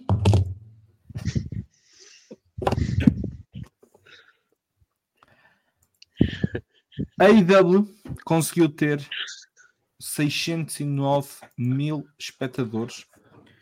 O NXT conseguiu 921 mil espectadores. Mais importante do que isso, na faixa etária entre os 18 e 49, a AEW conseguiu 0.6, enquanto o NXT conseguiu 0.30. Isto não é um... Também, o NXT teve menos. O quê? 0.26 contra 0.30? Como é que tem menos? 26, eu percebi 0.6. Não, 0.26 contra... Então peço desculpa, 0.26 contra 0.30 para o NXT. Eu estava a achar estranho. Eu não diria que foi um massacre, porque o Tony Khan escreveu isto e eu na verdade não devido todo ele, mas também não tenho forma de conseguir provar o que ele disse. Provavelmente televisionado foi o primeiro show onde o Undertaker e o John Cena tiveram menos de 1 milhão de espectadores. Não. Se não foi, não há de ter andado muito longe disso. Foi porque uma das primeiras vezes. O Undertaker apareceu numa coisa chamada Shotgun Saturday Night. Que era tipo uma cena que... Pronto, ok, justo. Faz-me comichão ouvir isso e ler isso. Porque literalmente... Tira a imagem, mano. A imagem está mesmo fixe. Literalmente. Não, mas aquilo assim... Estava estranho. O show principal dele foi completamente abaixo. E não estou a falar já de comparações com o NXT. Estou a falar mesmo dos ratings dele. Está completamente no mais baixo possível. Eu não sei quais é que são os piores ratings sempre do Dynamite, mas deve estar lá perto, suponho eu, não sei. E estar a falar que é a primeira vez que o Undertaker e o Cena não passam de 1 milhão, oh meu querido, o teu programa não está nos meio milhão. Tipo, lá está. Tirem o telemóvel das mãos da criança. Mas eu não estou aí. Calma. Eu não estou aqui a defender o que ele escreveu. Estou apenas a constar que o que ele escreveu não é assim tão irreal quanto isso. Deveria de ser ele a dizê-lo. Eu acho que não, até porque ele tem um BFF chamado Sean Ross que pode escrever isto por ele. E vai parecer ainda melhor. Percebes? Porque assim não foi... Onde é que ele falou sobre o segmento do MJF? Essa história... Não falou, por exemplo... Dizes? Aquela promo com o MJF, daquele drama todo. Não se fala, por exemplo. O Sean Ross falou disso no coisa dele e cascou-lhe forte e feio daquilo. Pois. É o que é. Só estava a constatar esse facto. Não havendo a necessidade de ser ele a escrevê-lo. Isso, Luís. sabem o que é que parece? É tão simples quanto isto. É alguém do género a não querer admitir, ok, eu estou em queda livre neste momento. Como eu já vos disse, durante algum tempo eu fui bastante fã da AEW, porque era um produto fresco, era um produto diferente daquilo que a WWE me estava a oferecer e genuinamente melhor. Durante pelo menos 2 anos foi genuinamente melhor.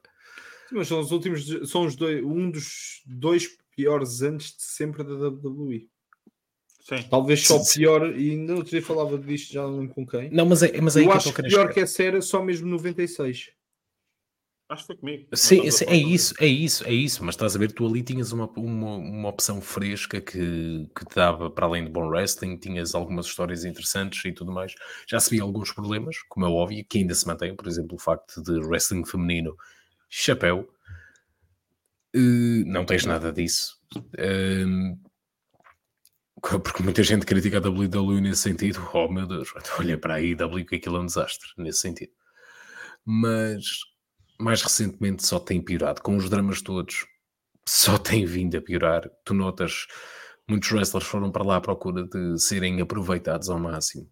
e está-lhes a acontecer o mesmo ou até pior do que estava a acontecer na WWE. Case in point, o Miro, que para mim estava a ter uma run do caraças com o TNT title e de repente desaparece. O Redeemer, não era? Exatamente, era incrível. As promos dele eram as melhores promos de wrestling, eu não estou a brincar. Era incrível mesmo. E como essa tens outras cenas, os vários problemas que tens tido recentemente em termos de histórias.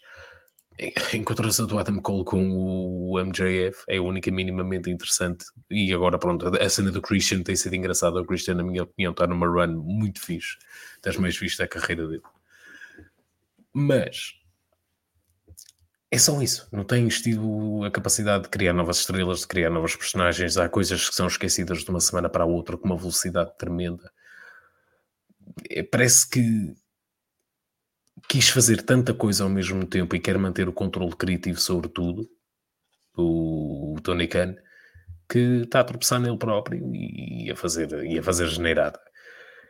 E depois, em vez de admitir, ok, se calhar temos que melhorar, não, foi para o Twitter, mandar apostas de bacalhau. Sim, o que ele pode ter dito sobre o Cena e o Undertaker pode ser verdade. Mas como é que isso é relevante? Como é que isso melhora a tua própria situação? Como é que isso justifica a tua própria situação? É a forma de tu dizeres, olhem, eu perdi, mas eles também não foram assim tão bons. O que é de uma maturidade inexistente. Vamos ser honestos. Pá, é absolutamente ridículo. E o Will se põe fino porque eu acredito verdadeiramente que há muito potencial. Com os wrestlers que tu tens naquela empresa, há um potencial que tens um produto absolutamente incrível. E não tem sido aproveitado. Não tem sido feito. Já era tempo deles passarem destas guerrinhas e destas, perdoem-me a expressão, merdices, e passarem para de facto maturar como empresa, porque eles neste momento estão numa posição em que parecem uma empresa menos madura do que pareciam no primeiro e segundo ano de existência. E como é que isso é possível? Sabes o que é que tinhas no primeiro e segundo ano da empresa? Cody Rhodes. Lá está. Cody Rhodes. Pronto. Mas vocês podem dizer, e tal, mas o Cody não fazia o booking, não queres saber, mas era o gajo que se apresentava como o responsável da empresa. E atenção, por exemplo, os wrestlers tinham algum problema, supostamente iam sempre a ter com o Cody. O Cody era tipo o líder de balneário. Reparem, o gajo mais criticado de todos. Pelos fãs. Não podemos esquecer que o Tony Khan não apareceu na conferência, nenhuma das conferências de imprensa no início da AEW. Era sempre o Cody que era o tipo que apresentava as coisas. E muitas das vezes ele aparecia até mais como exatamente como Executive Vice President do que propriamente como wrestler. E agora tens um gajo. Nós brincamos a dizer que ele deve ter. Chega. Nós brincamos, sim. Mas, há qualquer coisa de errado nele. Desculpem, não me lixem. Não me lixem, que é... tu tens, se eu não me engano, é um clube de futebol, uma empresa de wrestling e um clube de futebol americano para gerir. E passas mais tempo no Twitter que uma rapariga. E uma doca no jogo também. Os Florida Panthers. Olha, isso não sabia. Ele passa mais tempo no Twitter, sei lá o quê. Mas, ele é uma coisa que me faz bué da confusão. Ele parece que está a fazer... E reparem, é isto que temos que ter muita noção. Durante anos, a WWE fez mau booking, mas dizia uma coisa que se calhar temos que começar a dar razão a eles. Que era... o número de pessoas que são totós da internet é uma fração pequena das pessoas que veem o wrestling. E nós ficámos revoltados. Não só porque, vamos ser honestos, o produto que estávamos a dar não era bom, mas pensámos, nós vemos tanta gente. Quando aparece a AEW, aquilo que realmente o Vince McMahon acusou é a realidade.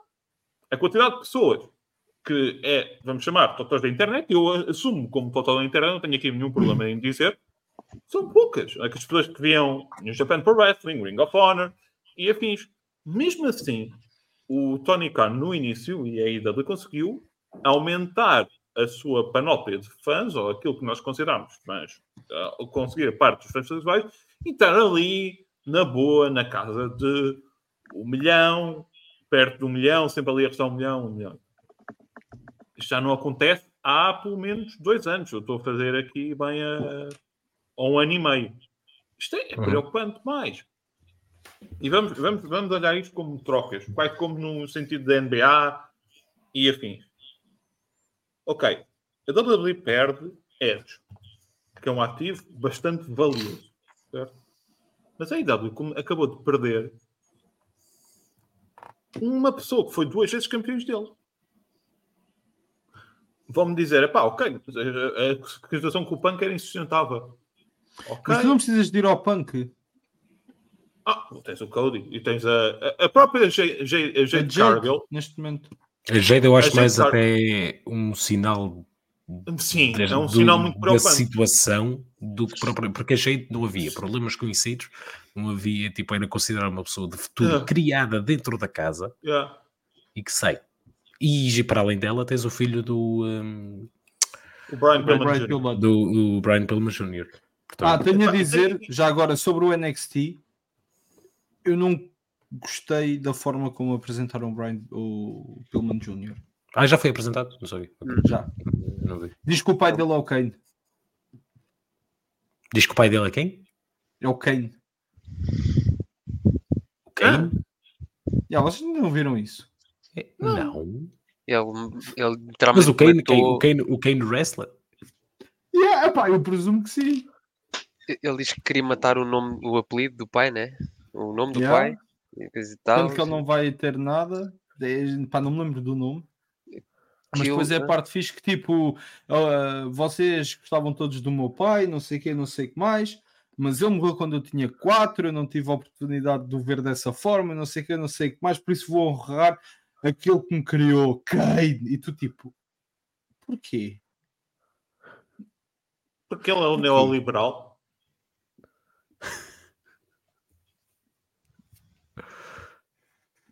Move on. É que eu acho que o gajo podia ser exatamente a personagem que estava a ser construída para o pai,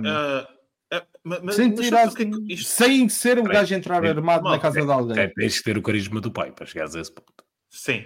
O puto é bué da novo, meu, calma. É verdade. Mas sabem o que é que eu tenho medo? É que a AEW está rapidamente a tornar-se aquilo que a TNA foi a partir de 2006 e afins, que é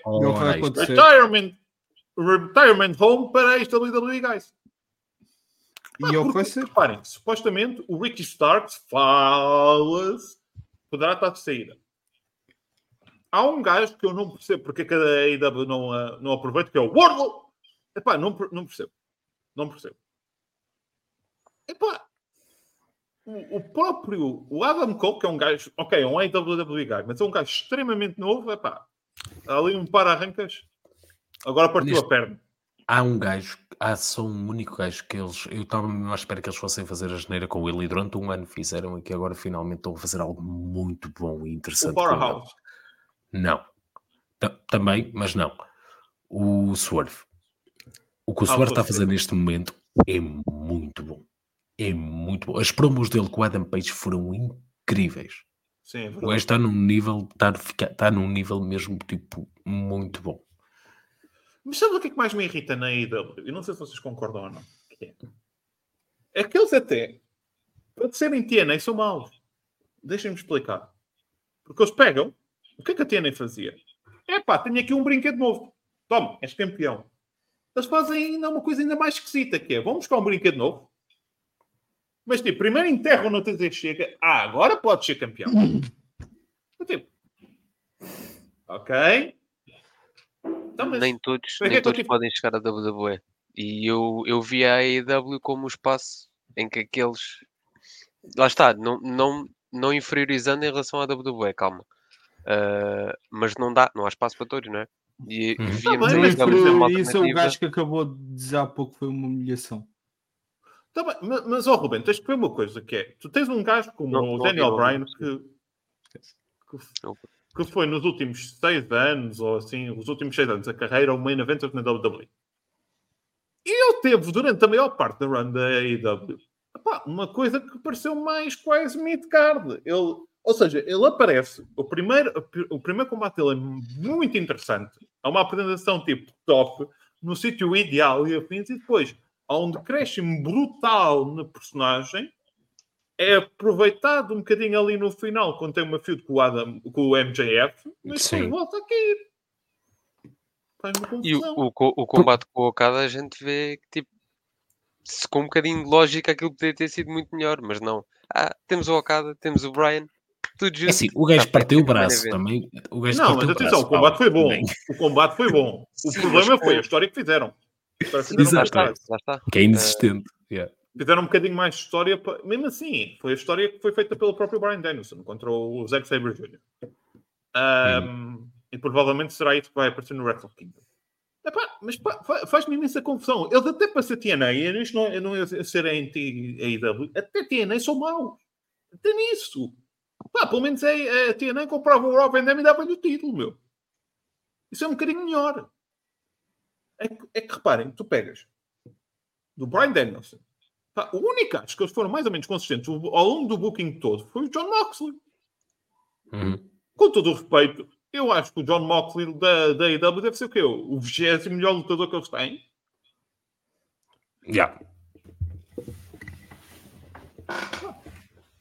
O que é chocante, mas sim.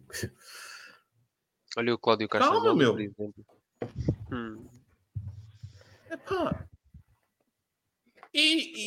E lá está. E o que mais me irrita é porque a AEW foi criada para pessoas como eu. Pessoas que viam bué New Japan, viam bué Ring of Honor e estavam desejosas que aparecesse uma coisa nova em prime time. Desejosas. E quando aparece, as primeiras coisas são brutais. Não podemos esquecer, o Double or Nothing, o primeiro Double or Nothing é do catano. Das melhores. O primeiro Dynamite é muito bom. O All Out há 2 anos. Basta ir ainda ao All Out há 2 anos. É incrível. E depois tem rasgos de brilhantismo. Olha, por exemplo, tem rasgos de brilhantismo e ao meio tem coisas tipo completamente estúpidas. Como é que uma empresa que vai ter um evento em Wembley não aproveita e guarda só e troca só o combate e mete o Chris Jericho contra o Will Ospreay no Forbidden Door e guarda o Kenny Omega contra o Will Ospreay para o maior evento deles. Expliquem-me. Isto é... Repara, porque tu queres que sair do All Out com o maior... com as pessoas a falarem do teu evento. Do All-In, queres tu dizer? Ou seja, ao contrário. Do All-In, peço imensa desculpa. Estás a querer dizer ao contrário, certo? Ou seja, o combate do Kenny Omega com o Ospreay ser no All-In. Sim, do All-In. Eu estava, ou seja, trocar do Forbidden Door para o All-In. Eu é que depois disse ao lado. E infelizmente, o que saiu de toda a gente falar do All-In foi só a situação do sempre. O próprio... ok. Junta o MJF contra o Adam Cole. Atenção, eu até me estava a divertir com aquilo. Mas não é uma história para ser o headline do teu maior evento. Como história. Se fosse já no final, tipo, os dois amigos que finalmente voltaram e finalmente vão lutar, tudo bem. Mas a forma como foi construído... Mas o público reagiu muito bem a isso. Aquilo estava muito over com o combate. Mas tu achas bem eles meterem o teu top guy no pre-show? É que nem sequer foi o opener, foi no pre-show. Sim, isso aí nós já tínhamos discutido isso já era outra conversa. Reparem, e você vai me dizer, Bruno, é a mesma coisa. Para mim não é. Se eles pudessem isso como o opener do show principal, eu até me calava. Agora vão dizer, mas assim a malta vai ver o teu show. Vamos ser honestos. Por alguma razão, a WWE deixou fazer combates no pré-show. Não vende. Já chegou-se à conclusão que o número de pessoas que vai ver que decide a opção de compra no momento em que vê um combate pré-show é muito diminuta. Não é o suficiente. Isto não sou eu que sou um gênio do marketing e das empresas, estou a dizer. Eu sou uma pessoa, sou um burro que estou há 10 anos na universidade para aprender alguma coisa. Ganda Ruben. Pá, sério, meu. É pena não ser a outra frase. The worst day yet. Yeah, não dava. Mas sim, mas toda a gente conhece esse meme. Bem, alguma coisa a acrescentarem? E desculpem a minha run, peço desculpa. Mas... Não, então. Sem problema. Estamos cá para isso. Melhor que a run do Punk. Melhor que a run... Nova, o MJF. Deixem-me só acrescentar isto. Eu acho que o dia em que a AEW vai dar por encerrada a sua tentativa, ou o dia em que o Tony Khan vai perceber que já não há nada a fazer, é o dia em que o MJF lhe disser na cara que não vai renovar o contrato. Posso fazer mais Se aqui continuar um assim, parênteses? pode não estar para muito longe. Posso fazer só um parênteses? Só isto. E o que mais me irrita é que uma pessoa tão estúpida como o Tony Khan está a ter protagonismo, quando há empresas, por exemplo, o Impact, está a ter shows bons, está a ter histórias interessantes e ninguém está a dar o devido valor. Porquê? Porque estamos focados nos shows maus como o dele. Quer dizer, não estamos focados, por isso é que só ganha 600 mil. O Impact é um bocado medo histórico, diria. Estás a ver? Sim. Tipo, porque se calhar o pessoal ainda tem um bocado o sabor azedo na boca. Apesar que eles já são bons há algum tempo. Mas Josh Alexander contra o... vai ser o main event do Josh Alexander contra o Alex Shelley no Bound for Glory. Eu nunca pensei ver o Alex Shelley como campeão e pensar a dizer, faz todo o sentido. Nunca pensei na minha vida. Atenção. Mas pá, tem que dar a mão à palmatória. Quem é que está a fazer o booking o Impact é um gajo conhecido. não mete mão. O Damont. Não. Quem é que é? Acho que é o Damont. Aquele gajo que fazia parte do Team Canada. O Lance Storm, não. Deixa-me lá ver. Espera aí, estou já aqui a ver. O Malenco? Não. É Team Canada TNA, atenção. Ok. Robert Evans e o Lance Storm. Ok. Olha, o Lance Storm não está lá, não sabia. E o Scott D'Amore. Scott D'Amore, era isso que eu estava... É o Scott D'Amore, exato. Eu é que me enganei no nome, mas era isso que eu queria dizer.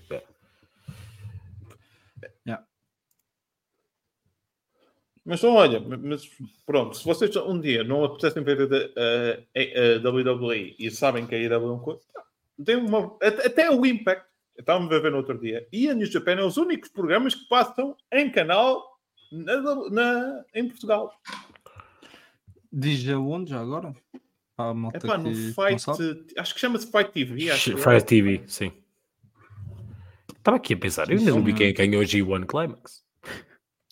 Foi o Naito contra o gajo que era dos Los Ignorables do Japão. O Sanada. O Sanada. Vão fazer... Faz sentido. Ok. Bem, podemos passar então ao próximo tópico? Chega. É o Cornet. É o momento de Cornetes. Exatamente. Vamos aqui ao nosso momento de Cornetes, pelo qual hoje vou começar pelo Ruben. Ruben, o que é que nos ofereces hoje?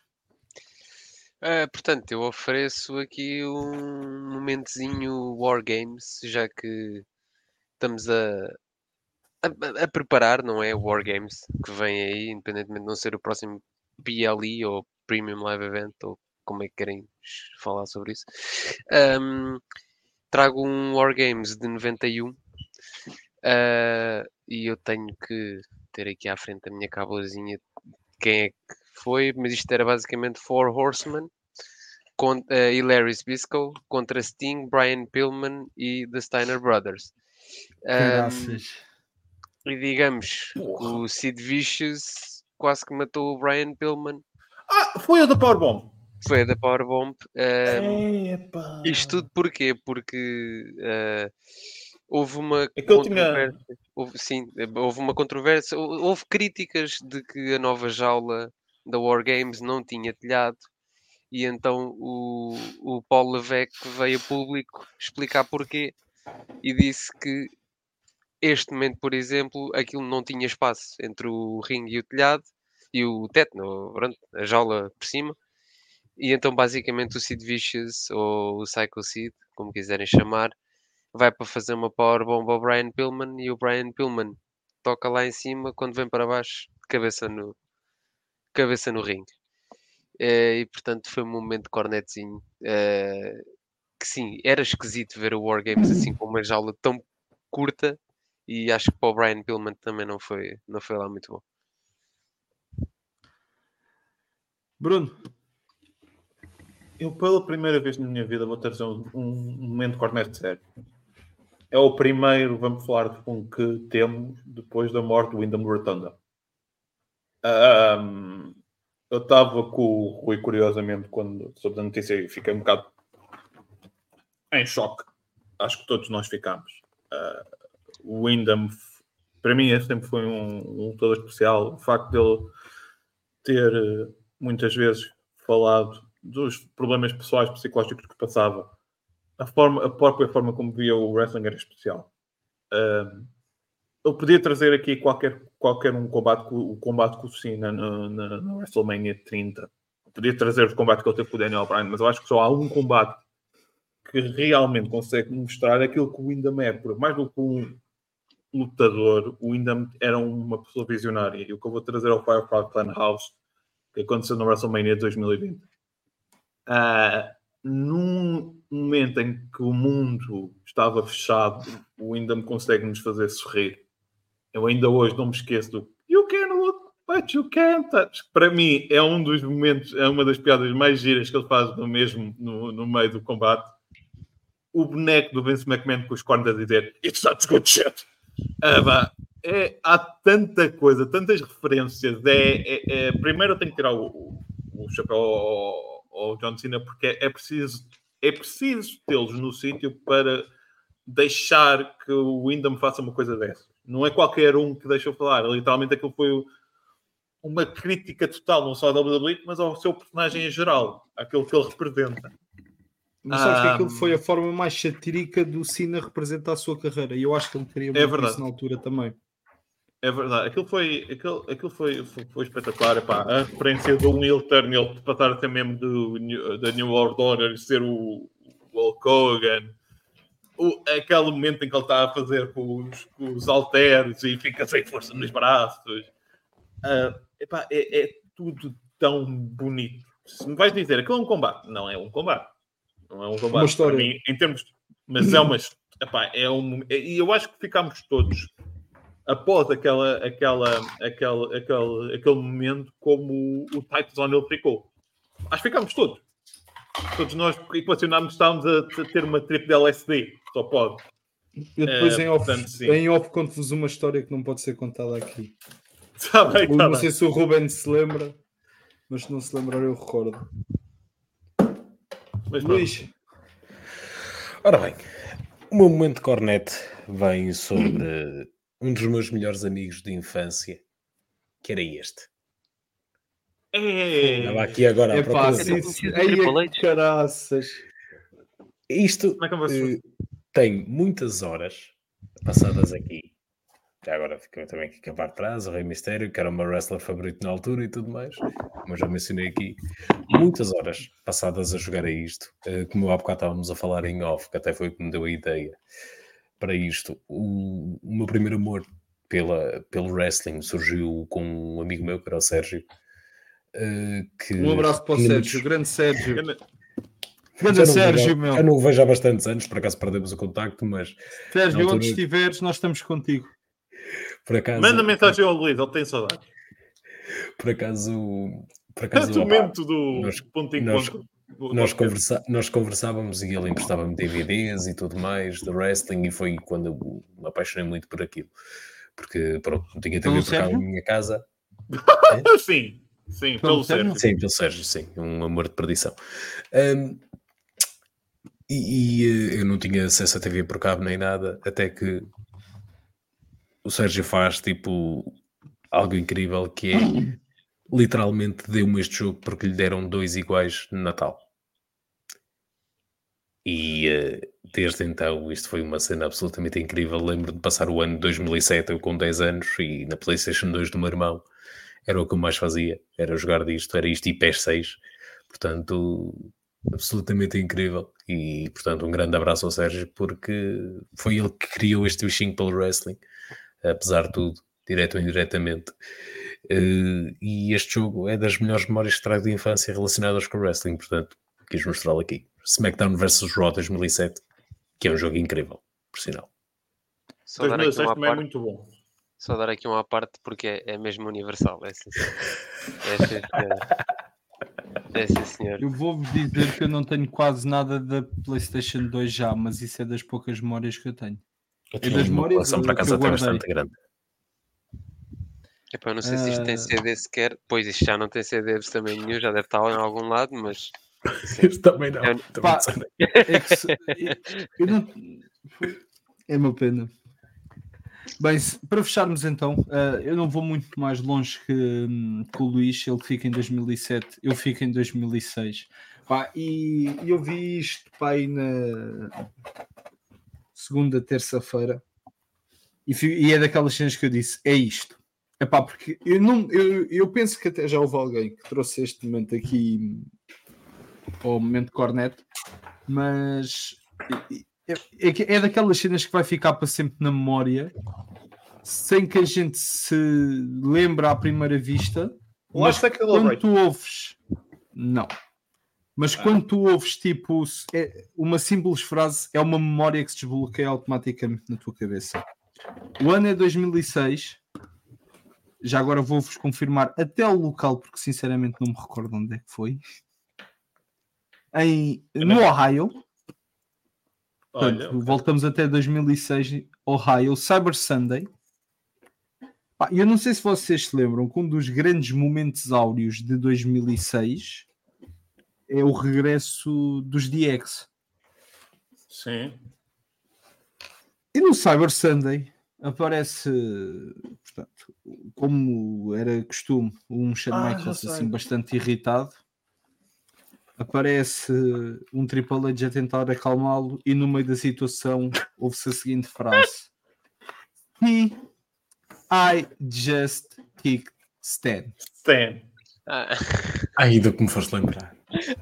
Não, é que vocês não sei se recordam. Isto tudo começa porque o Shawn Michaels não sabe o que é que significa controversial. Exatamente. It's controversial. What the hell is mean controversial? I don't know. What's your name? Stan. See, I just kicked Stan. E vocês lembram-se quem é o Stan? É o gajo ficou a ver. O gajo levou tal patada na cabeça que ficou a ver números 10 o resto da vida dele. Pá, e eu estava a fazer scroll no Instagram e aparece-me aquela cena, man, e é tipo uma daquelas é tão boa cenas que se abre só com uma frase. Man, e depois vês pá, aí 20 vezes aquela cena e cada vez que tu vês tem mais piada, meu. E é que o mais engraçado é que muita da comédia destas segunda e terceira runs dos DX era má, genuinamente má. Yeah. Mas aquilo é muito... Há outro deste momento. Lembra-se quando eles... Eu não acho que fosse assim tão má, sinceramente. Lembra-se quando eles metem o Vince McMahon não gostava de animais. You don't like roosters. I love roosters. You don't like cocks. I love cocks. Eu lembro-me de ver aquilo e pensar, isto é tão hilariante. Bem, damos assim por... Quer dizer, há um momento muito engraçado que é o Vince McMahon com voz de Hélio. It's not funny, damn it. Essa frase, com voz de Hélio. Com os desenhos a aparecerem. This is not funny, damn it. O peito a aparecer. E não sei, Luís... Agora digo-te mais, eu não sei se é no 2007 que no modo que não era modo de carreira, era uma coisa desse género onde tu ias escolhendo personagens, acho que era o Road to WrestleMania, em que há uma em que tu podes fazer 2007 com os DX. Não tem Road to WrestleMania. Então não é no 2007, talvez, pai, 2008, 2009, mas em que há esse segmento no modo de jogo. Não tem. Portanto, Eu acho que isso só também é começa um em segmento 2009. mítico. O ano 2008 e ano 2009, que o Road to WrestleMania começa. Eu lembro-me especificamente do de 2011, que por acaso não tenho aqui, mas o de 2011 eu lembro muito especificamente que tinha um que era o Edge, que ele está com o Undertaker de WrestleMania, e tinhas que lutar com druidas e o caraças. Não era o Edge. Não era o Edge. Era a personagem que Eu digo porque ainda há pouco tempo joguei isso no computador. Não, pois era a tua personagem, não era quem tu Não, quisesse. era o Dolph Ziggler. Eu acho que era quem tu quisesses, sincero. Era tipo, podias Não, escolher era o entre Dolph vários Ziggler. deles. Era o Ziggler. Ok, Acho que era. se calhar. Eu estou a dizer isto, mas acho que era o Ziggler e o Miz. Era um desses dois. E depois tinhas uma com o Chris Jericho também. Era aquele. É o 2009, que é aquele em que tu andavas pelo backstage já maluca e de. Sim, mas há um que eu acho que é o Edge, espera aí. Continue a falar que eu vou ver isto. Então pronto, eu enquanto vê isto, nós depois discutimos isto em off. Mais uma vez, muito obrigado por nos terem feito companhia. Já sabem, vamos falar do wrestling. Há de voltar quando a gente se lembrar. Não é quando a gente se lembrar, mas quando houver a oportunidade. Quando o Até Tony lá. Khan vai no Fiquem Rebinho bem. outra vez. Bem, vá. Até logo. Ora,